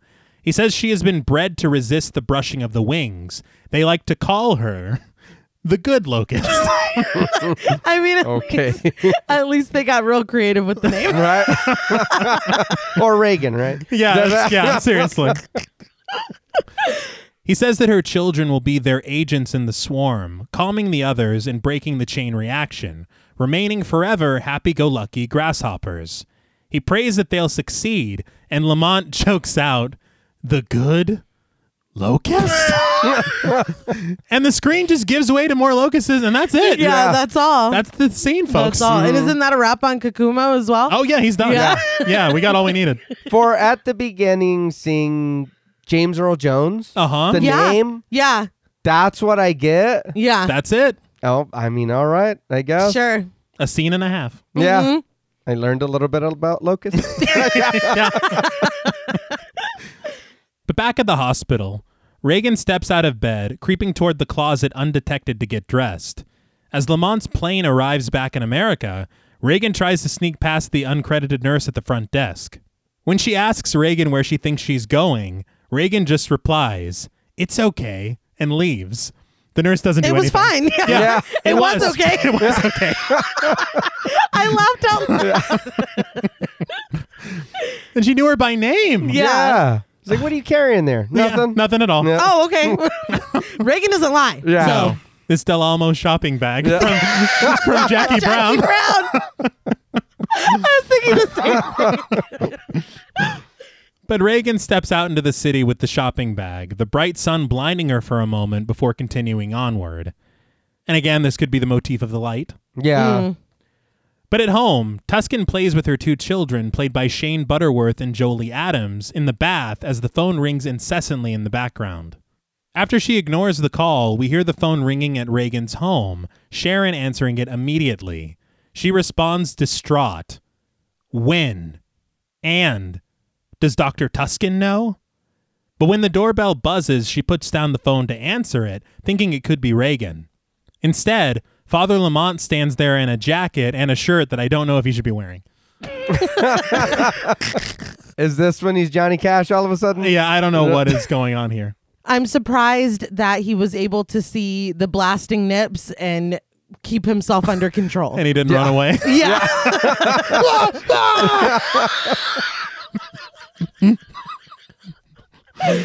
It is really funny to me, though, that presumably that nurse Yeah. is making these calls. Yeah. Because she just let Reagan leave, and then she's like, "Oh fuck, I probably fucked up." I'm going to get fired. At least I can try to do damage control. Yeah. Dr. Tuscan, I don't know how she just snuck past Yeah, you. it's crazy. She hit me in the head with a shopping bag. Yeah.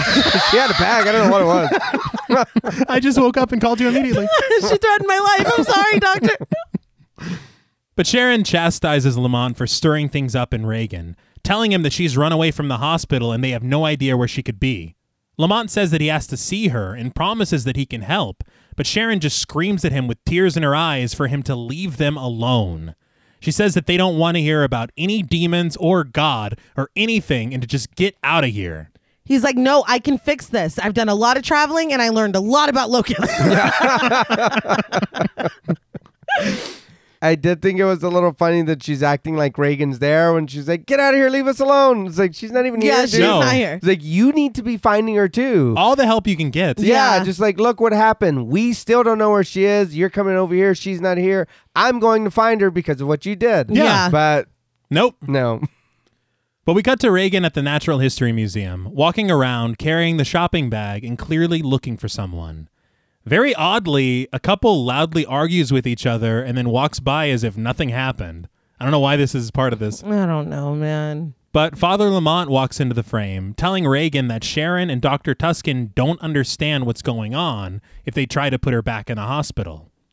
Reagan asks if he found the man with the leopard. I'm like, why aren't you saying his name? Yeah. She said it before. Yeah, she told him. Yeah. But she asks if he told Lamont how to fight Pazuzu. Lamont says that Kakumo told him that good and evil are struggling within Reagan, and she must fight it. Reagan raises the bag, saying that she brought this with her. It's Tuscan's synchronizer. I busted out. She's snuck into her stole office. it. Yeah. That's crazy. But Sharon arrives at Tuscan's house, immediately asking her why she didn't telephone the police. Tuscan gets her kids ready to drop off at a neighbor's house, telling Sharon that she's taking it upon herself to find Reagan and Father Lamont. Lamont leads Reagan through the halls of a seedy hotel, where Reagan sets up the synchronizer on a table.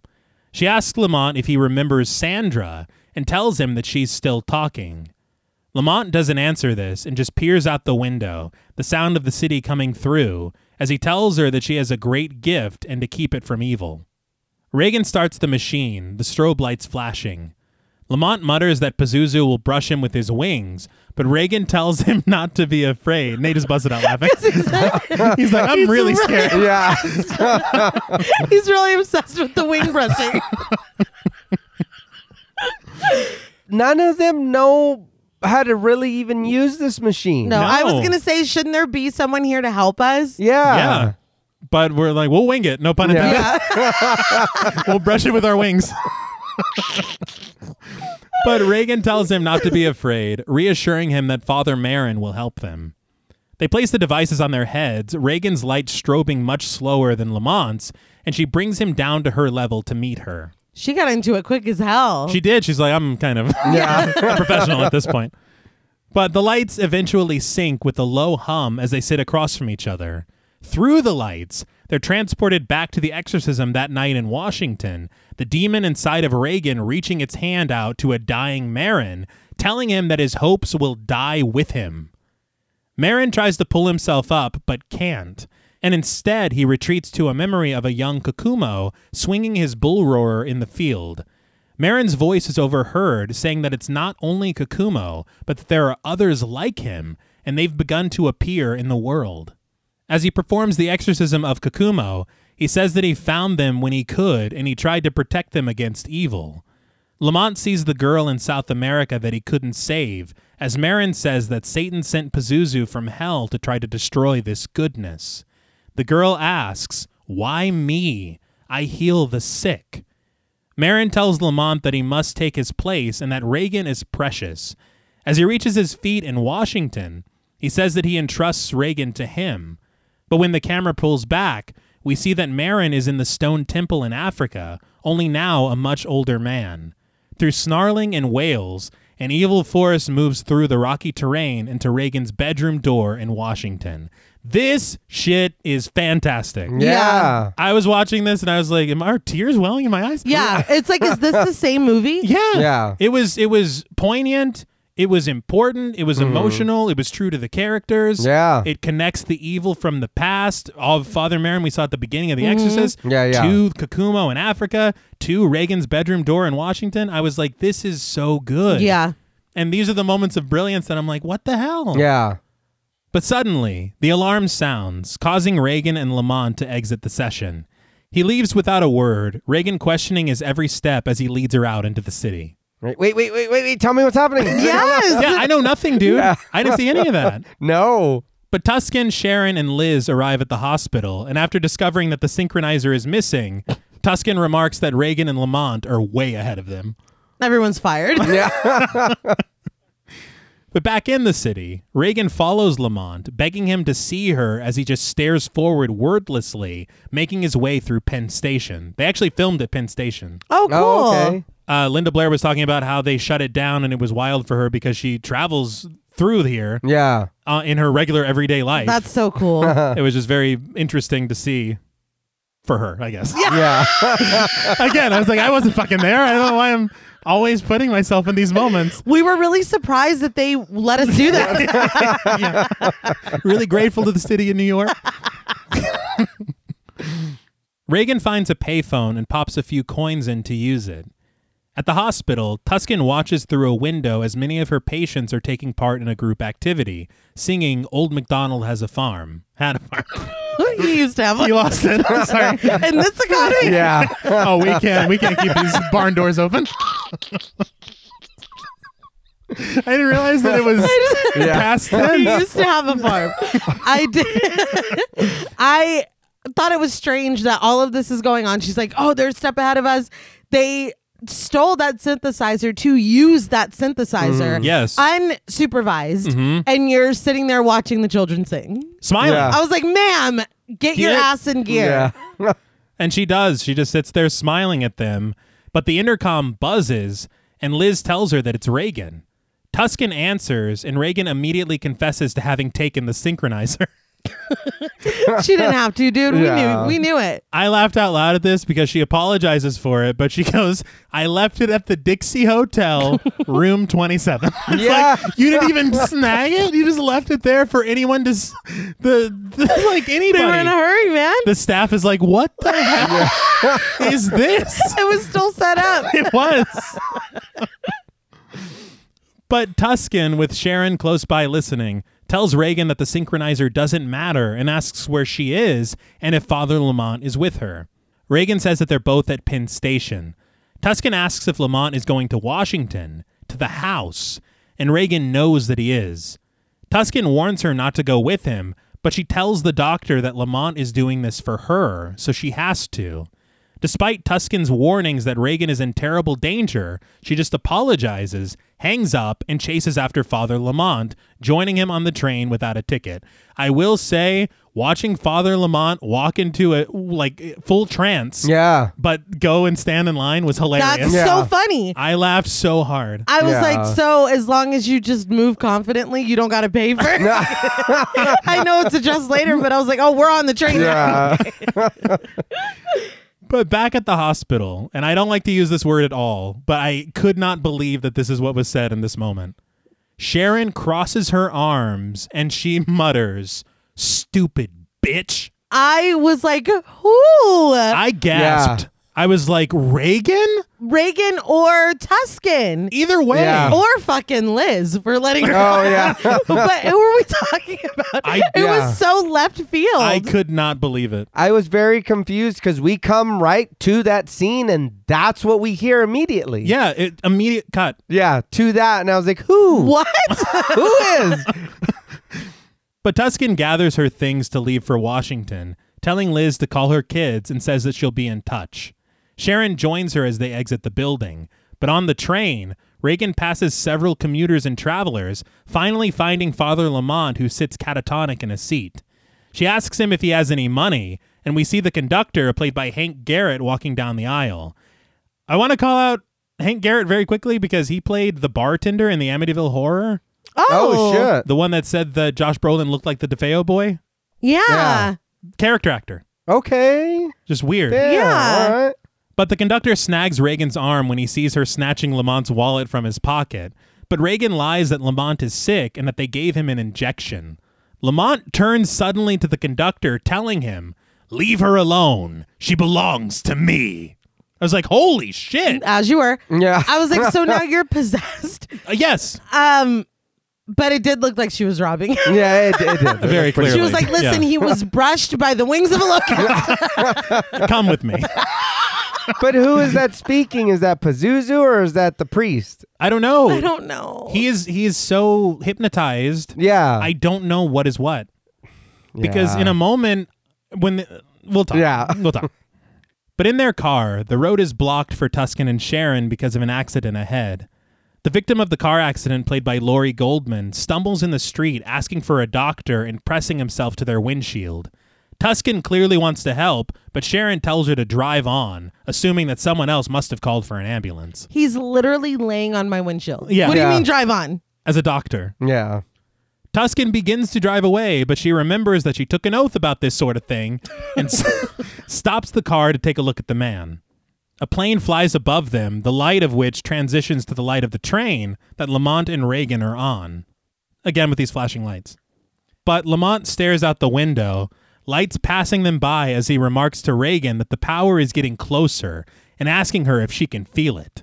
How did he buy the tickets? I don't know. Where's that scene? Because I want to see that. And it's funny because Reagan's like, do you have any money? Because Yeah. he's like, one ticket, please.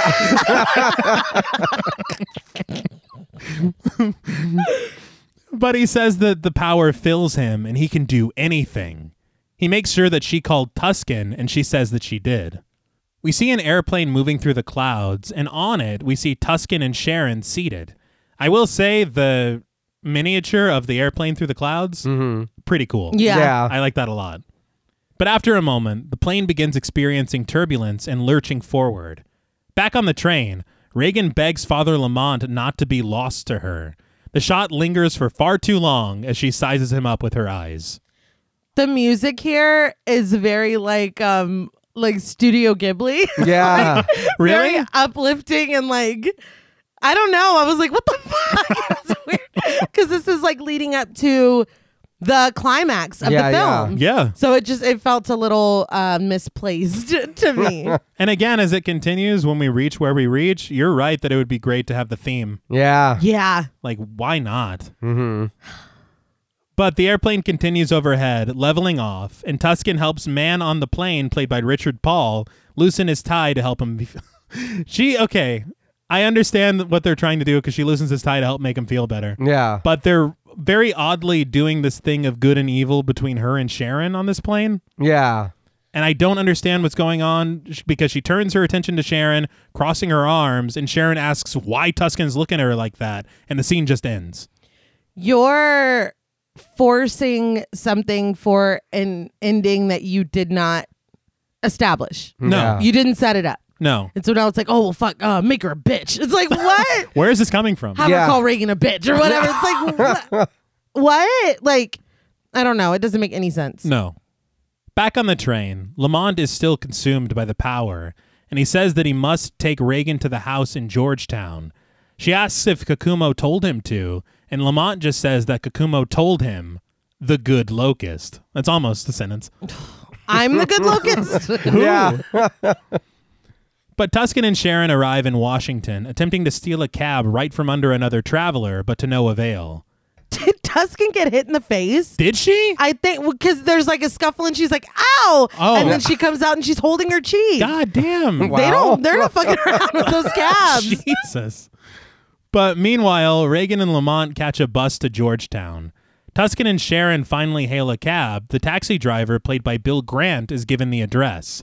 8 Prospect Street, Georgetown.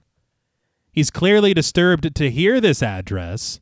Yeah. I thought was interesting. Yeah. He is, and it was kind of giving the maintenance man from 1408. Yeah. Where he's like, oh, I'm not going in there. Yeah. Like, that's what it felt like. And you know what? He's right. Yeah. But Reagan and Lamont wait on the bus while the uncredited driver eats a sandwich. Lamont snaps at him, telling him to get going because the girl needs to get home. Sandwich in his mouth and very annoyed, he shifts into drive. No way I could sit in the front of a bus full of people waiting to leave, eating a sandwich. I thought that was hilarious. I will say that I heard on commentary that this was customary in a lot of cities. The bus driver eats his lunch while the bus piles on. That's what I was going to say. Oh, so it wasn't ready to depart yet. No. Okay, that's different. He's so on his Lamont's lunch break. Just a dick. Yeah. Lamont Pazuzu, whoever he is. Yeah, whatever this is. That's literally my comment. Wow. This dude's probably on his lunch break. Yeah. In between trips or a layover, letting people get in, What doing an their asshole. luggage. Yeah. And you're yelling at this dude to put a sandwich down. That guy Come probably on. hasn't eaten all day. No. What a dick. He's like, throw it out the window. Don't even eat and drive. That's dangerous. He's probably going to take and eat it himself. Give me that sandwich. But very annoyed with sandwich in his mouth, the driver shifts into gear.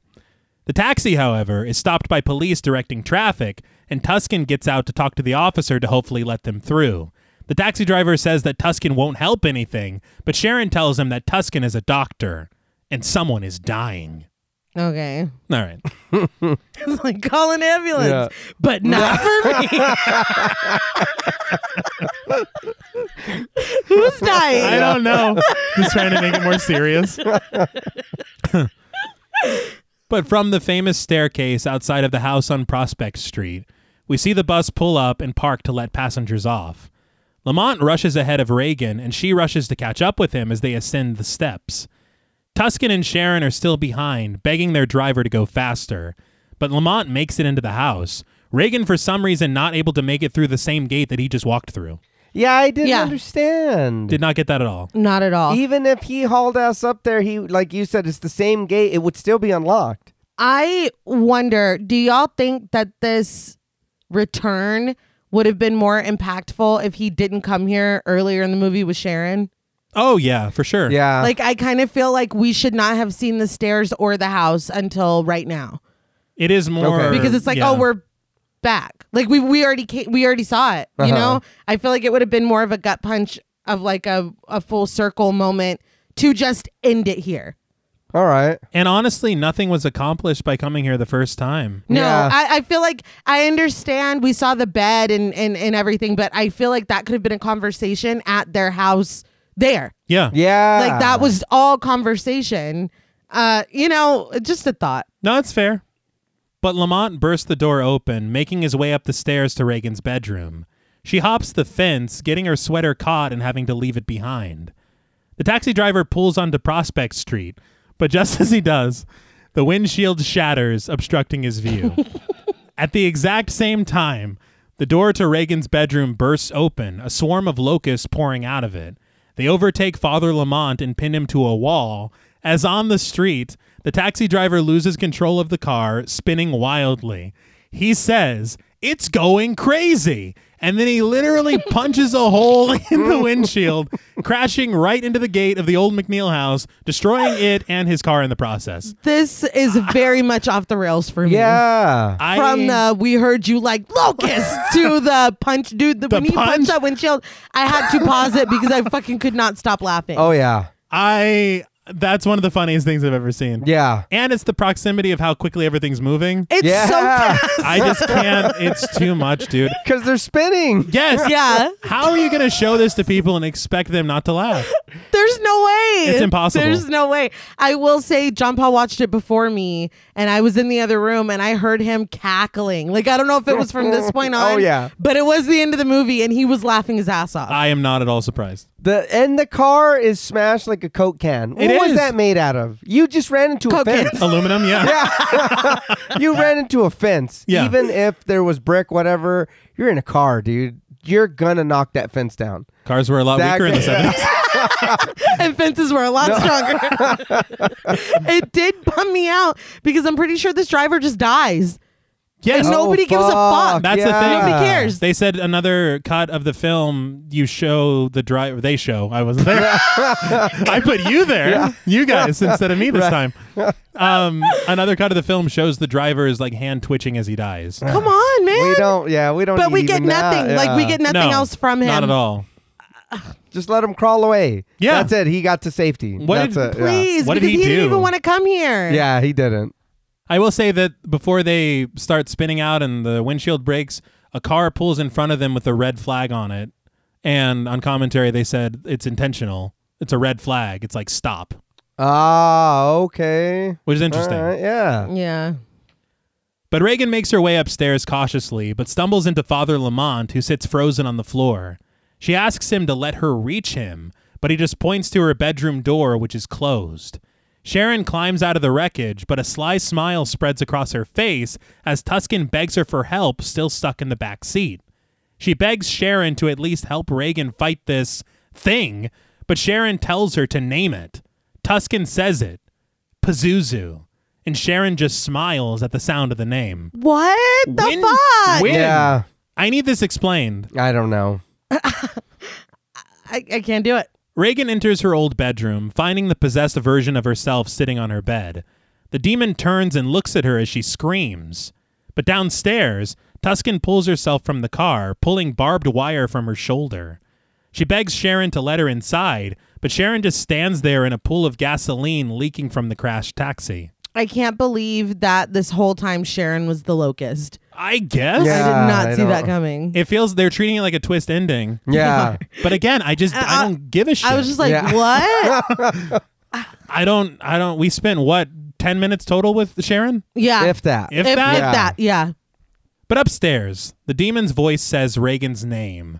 But before she can even react, Lamont seizes her, throttling her as she pleads with him to remember Father Marin and Kakumo.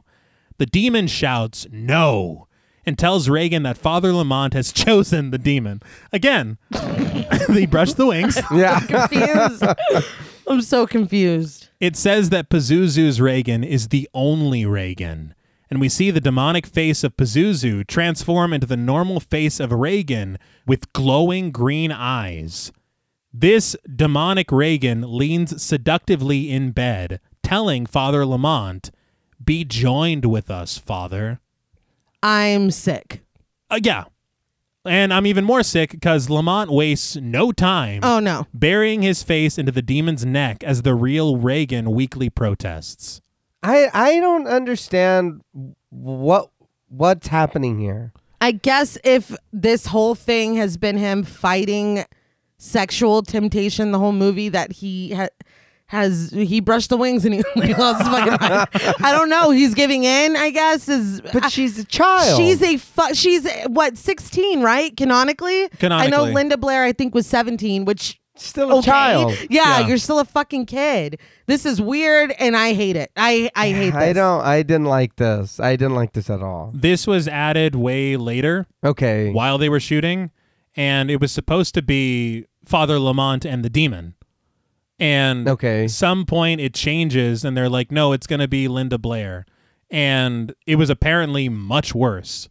And Linda Blair complained, of course. Yeah. Good. And they were able to change it to be way less than it was meant to be. He's like, you guys know Tom Atkins? No. Don't bring that man's name. Not here. No. Not here. No. But I feel like he has a special contract. Not for you. Pazuzu could have taken any other form. Yeah. No, yeah. The woman in Africa. Sharon, the doctor, it seems like there's been something between them the whole movie. Yeah. Any other form? Why does she have to be a fucking teenage girl that you're supposed to be protecting? It's just, that did not work for me, and I was disgusted. Very much. Yeah. And if I'm Reagan, I'm like, I'm not traveling back with you. Yeah. After real? This is done. Like, we can't be friends anymore. But as Lamont kisses the demon's neck, it orders Lamont to kill Reagan. Outside, Sharon steps on one of the headlights, which rests in the pool of gasoline. She immediately goes up in flames, and the music rises dramatically. Well, she went out in a blaze of glory. Yeah. She died doing what she loved. Oh, Saint Mauda. Yeah. I don't understand why she's doing this. No, not at all. But Tuscan can do nothing but watch her burn and call out to her. Upstairs, Lamont proceeds to beat the hell out of Reagan while shouting that the wings are brushing him. We know, dude. We know. We got it clear on the wings. Jesus. But just then, Kakumo's words come out of Reagan's mouth. We like to call her the good locust. She was evolved to resist the brushing of the wings. Demon Reagan tells him that once the wings have brushed him, he's Pazuzu's forever. But Kakumo's words continue from Reagan. She'll break the chain reaction. The demon commands Lamont to kill Reagan, so he continues throwing her against the wall. But Reagan repeats the words of the possessed girl from the beginning. Why me? This stops Lamont in his tracks, and he hears Kakumo's voice again. You must tear out her evil heart. Lamont drops Reagan and seizes the demonic Reagan. The demon calls out to Reagan and then shouts, Pazuzu! I was like, what? Yeah. What the hell? What is happening?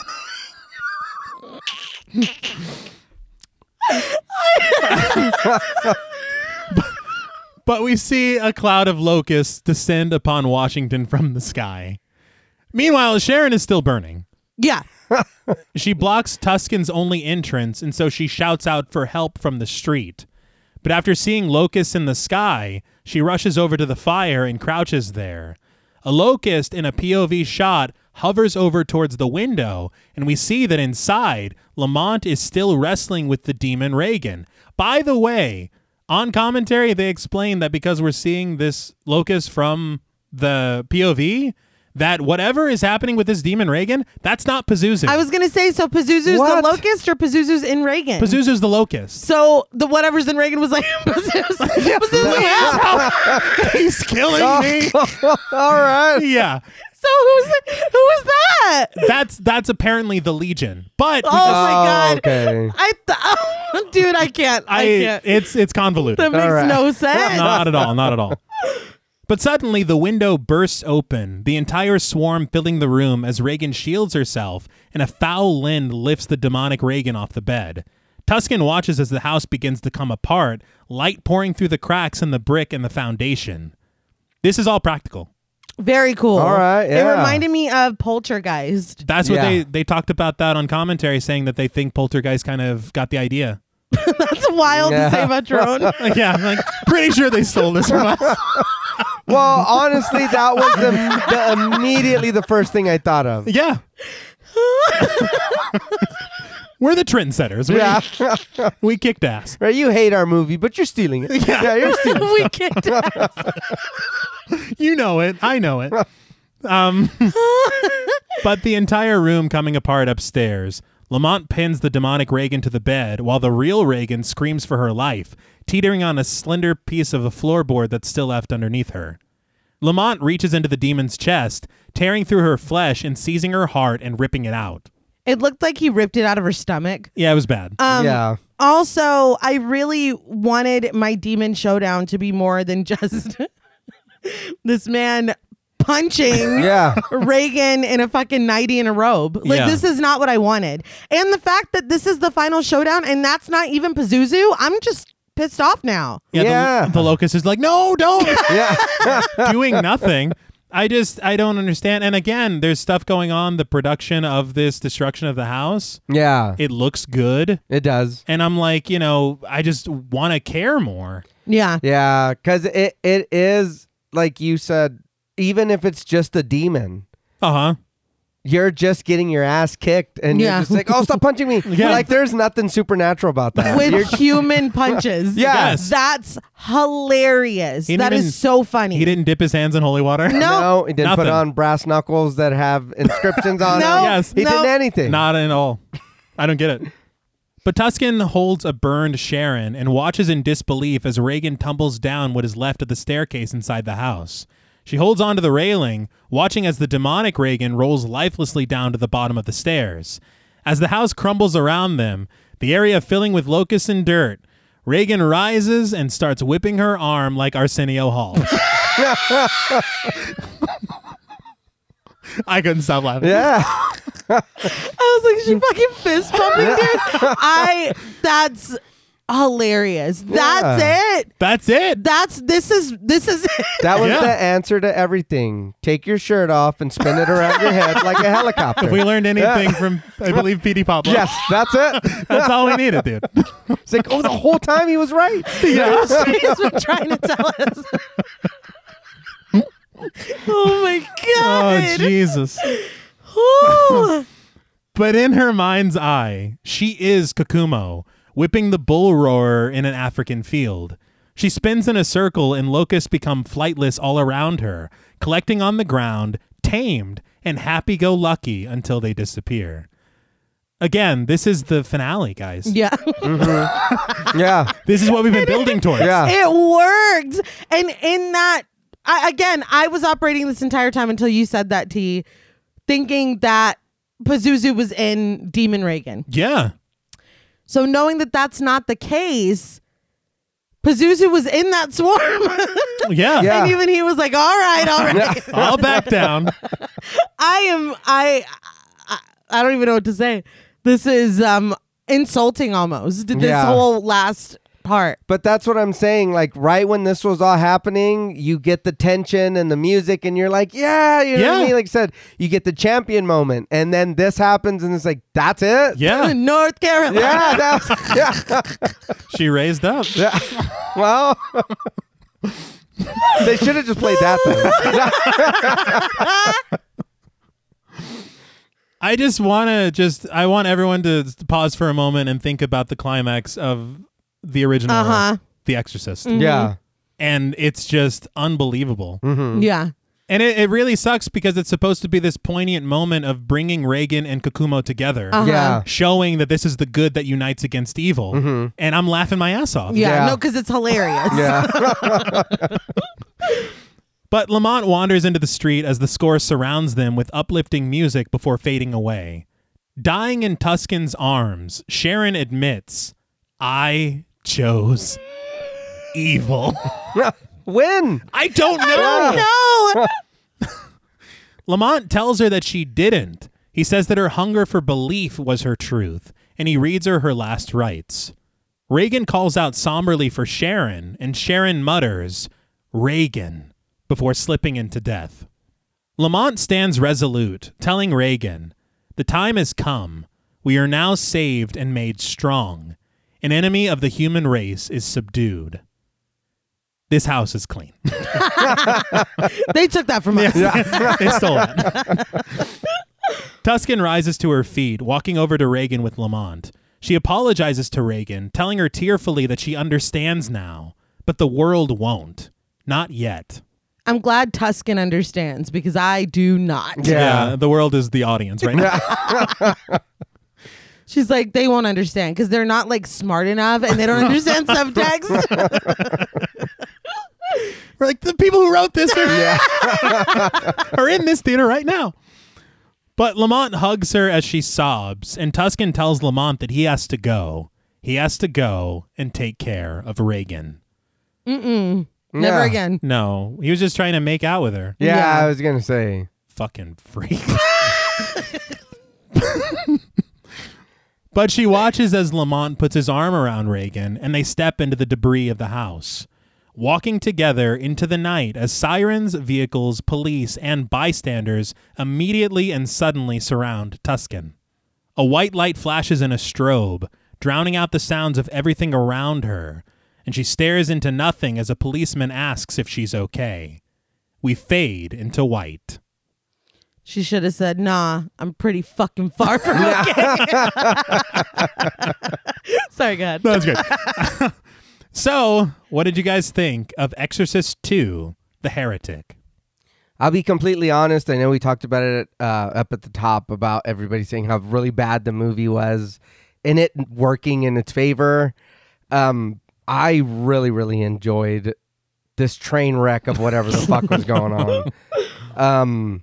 It's almost like you see in slow-mo every car come off the track, but in detail. So it's not, I don't want to say that it's pretty because that's never pretty, but like, you know what I mean? Like you watch a butterfly and hear some very soft bird singing in the back and you're just like, oh man, this day is great. The movie is terrible and you see everything about it. I don't know what that has to do but, with the butterfly. But it looks good. Okay. It looks good. You brought and me then back. it's like, oh, okay, I want to pay attention. Yes. But I'm confused. Oh, I still don't know what you're talking about. Oh, okay, I get it. Why are they walking away? Yeah. What the Yes. fuck? What? I don't understand. But I like it. I like the silly shit. And I know it's not meant to be, but goddamn, this movie made me laugh. Like laugh. And I was like, I don't know if that's a good thing or or a bad. But I did enjoy this being so bad, but not terrible. I mean, yeah, it was not the bad that I thought it was going to be from what people were saying about it. But at the same time, it was bad. Like, this is not a good movie for me. If you like it, I love that for you. This is not for me. It is not good. That being said, there are aspects to it that I'm like, if you would have done more of that, if you would have fleshed that out. Oh, I like how that looked. Oh, I like that score. Oh, they're giving really good performances. But for what? Almost. Yeah. There are so many aspects to it that are good. But when you take a step back and you look at this overall, it is a mess. It's a mess. It is a confused mess with a deeply unsatisfying conclusion. But I mean, there are still components to like. That's why it's like, it's not like this movie is just like, oh, they didn't even try. No, I feel like they did try. And I think a lot of that comes through. Mm-hmm. But what a fucking mess. Yeah. They tried everything. Maybe they tried too much. Maybe that's what it is. I think the one thing that they didn't try, which is very surprising coming off of The Exorcist, is they didn't try to be scary. No. At all. That's a good point. I didn't think about that. None of this was scary. No. But you saying that Borman saw the first film as just torturous, right? Yes. The first film was scary. Mm-hmm. If that is what he saw and was like, oh, no, none of that, then it makes sense to me. Yeah. You went the other way with it.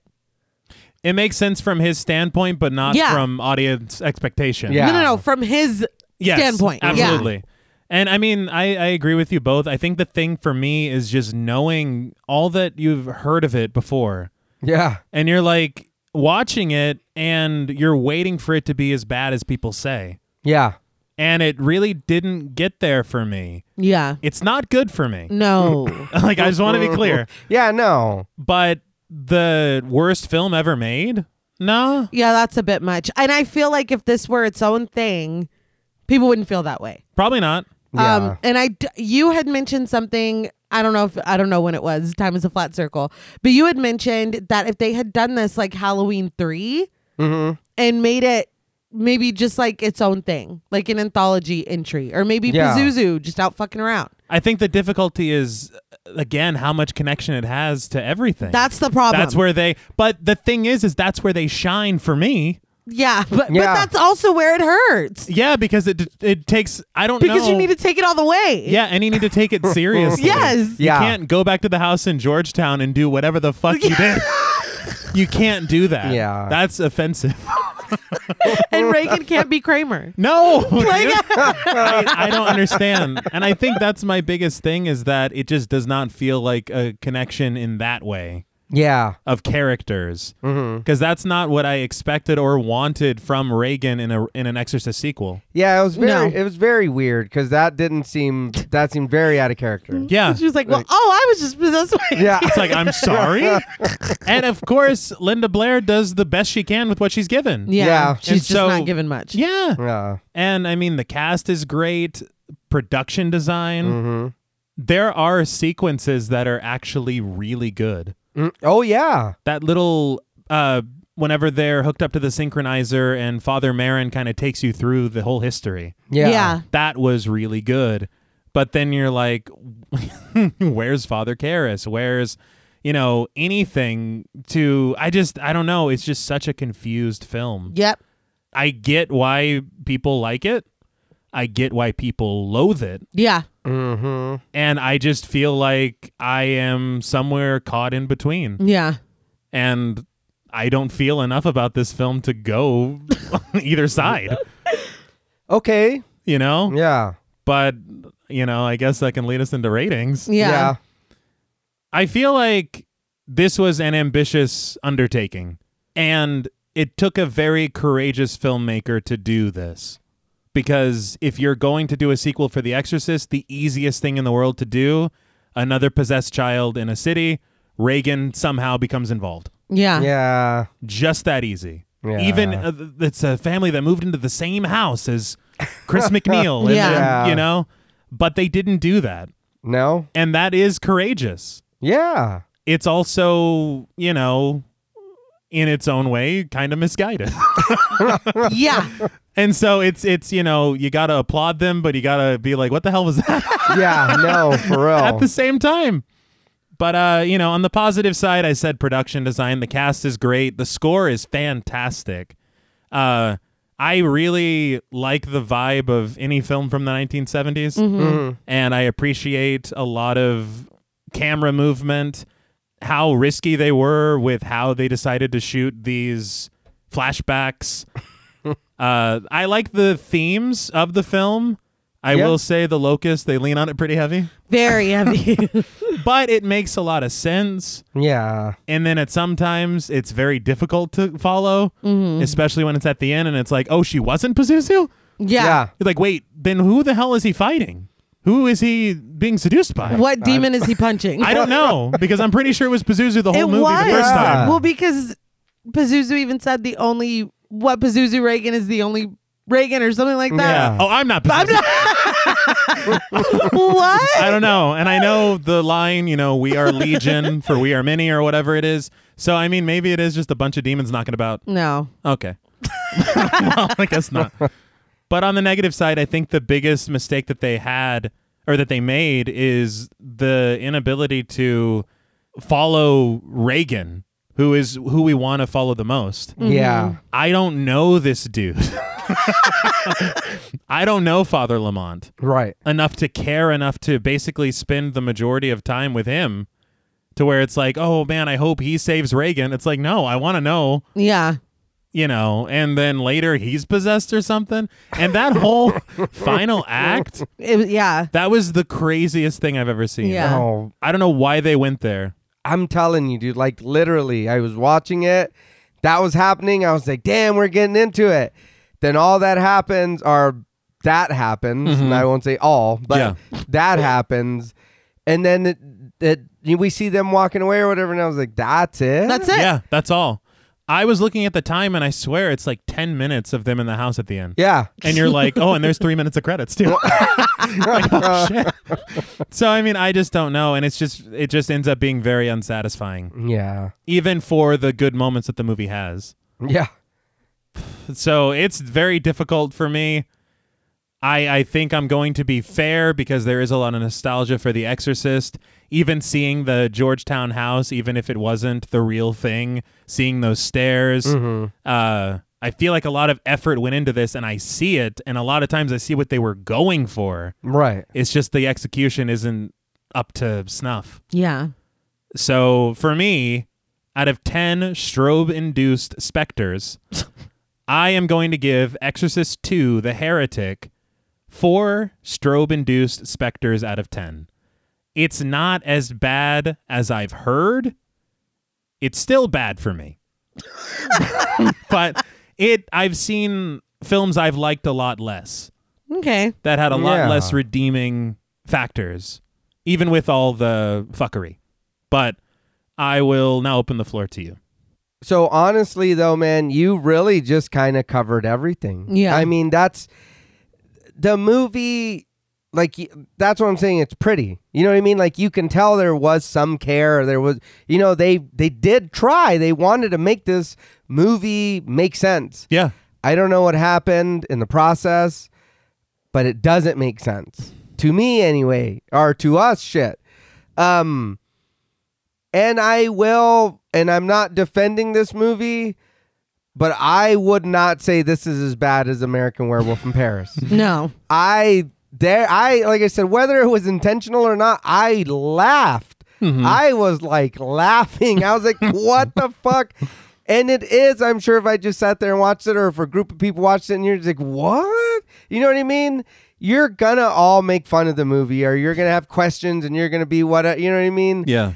But I think it would also be still a fun time. Now, that movie was terrible, but I mean, fuck, this and that. You are still going to talk about it later. Yeah. I don't want to talk about American Werewolf in Paris anymore. In 20 more years, we can Maybe. Yeah, we can talk about it again. But for the comparison, that's what I'm going to use, because I feel like that was a movie that we all sat here and we were like, what the fuck is this? Yeah. And using it as a sequel, because Exactly. that's a sequel for London. Yeah. So if I'm going to go off of that, there's no way I can be like, oh, this movie is as bad as Paris. No, for me, I don't feel that way. Yeah. But I did have a lot of fun talking about it and learning about it. And you know what I mean? The movie tries. If you haven't seen it, but it sounds like everybody's seen it and they hated it, go in and just watch it as The Heretic, right? Maybe? Yeah. Cut The Exorcist. Yeah. Well, no, you can't even because of Reagan. Yeah. Well, And Father Marin. don't And the worry. Georgetown They give you a new story to follow. Oh, that's right. You get a brand new story to follow. They'll fill you in. You know what I mean? They'll tell you. You guys like synchronizers? Yeah. But I think I agree with you, T. But I'm going to give it another half point because I don't think that just giving it twice of Paris is enough. Okay. I think it at least deserves another half just to keep it safe, to give it that little extra foot away distance. You know what I mean? Mm-hmm. You can hit me from here, but if I take a step one more back, you know what I mean? You can't do anything.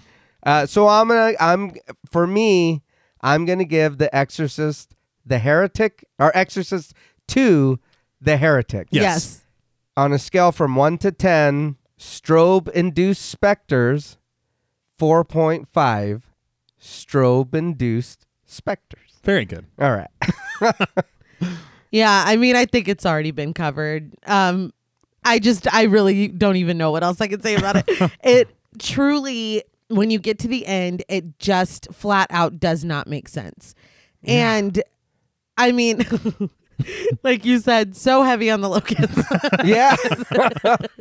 And the wings of said locust. Yeah. Brushed. The brushing Yes, of the wings. the brushing. Yes. I just did not realize that that's what I was signing up for with this film.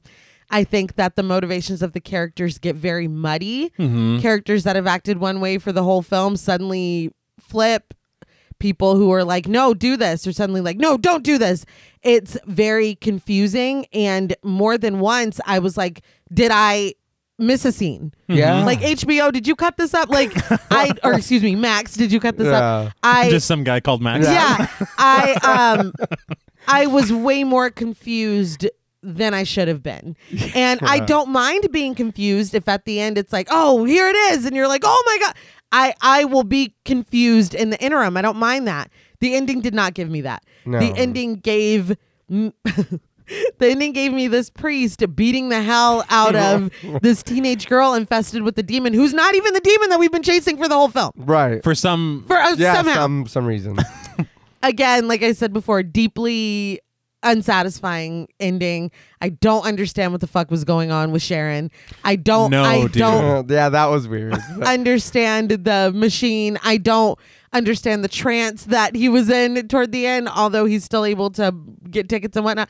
It was astounding, really.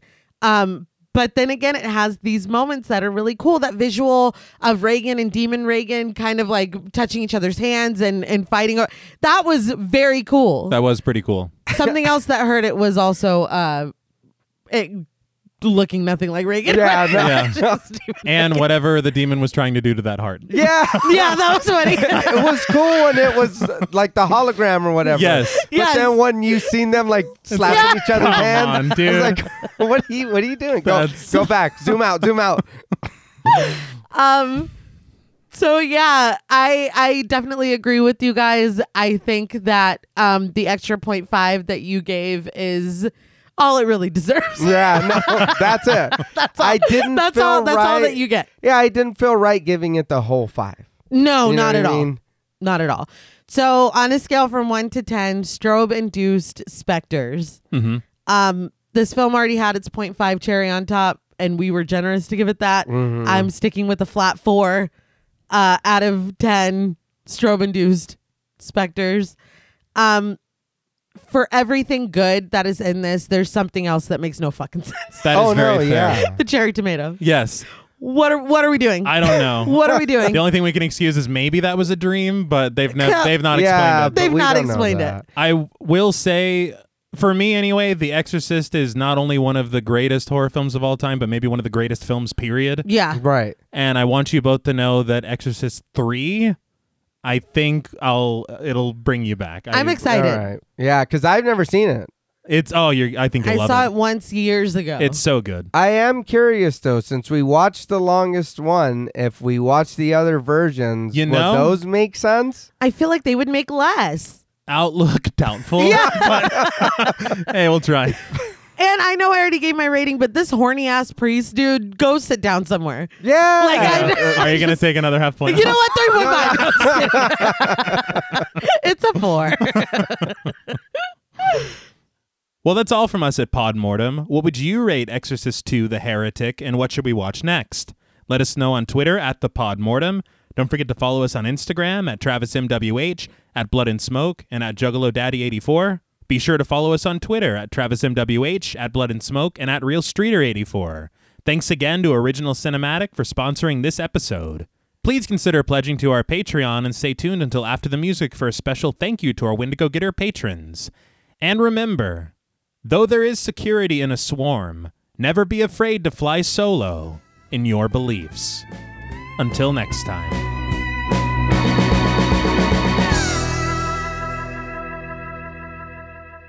Thank you for staying tuned. We want to give a very special thank you to all of our Wendigo Getter patrons.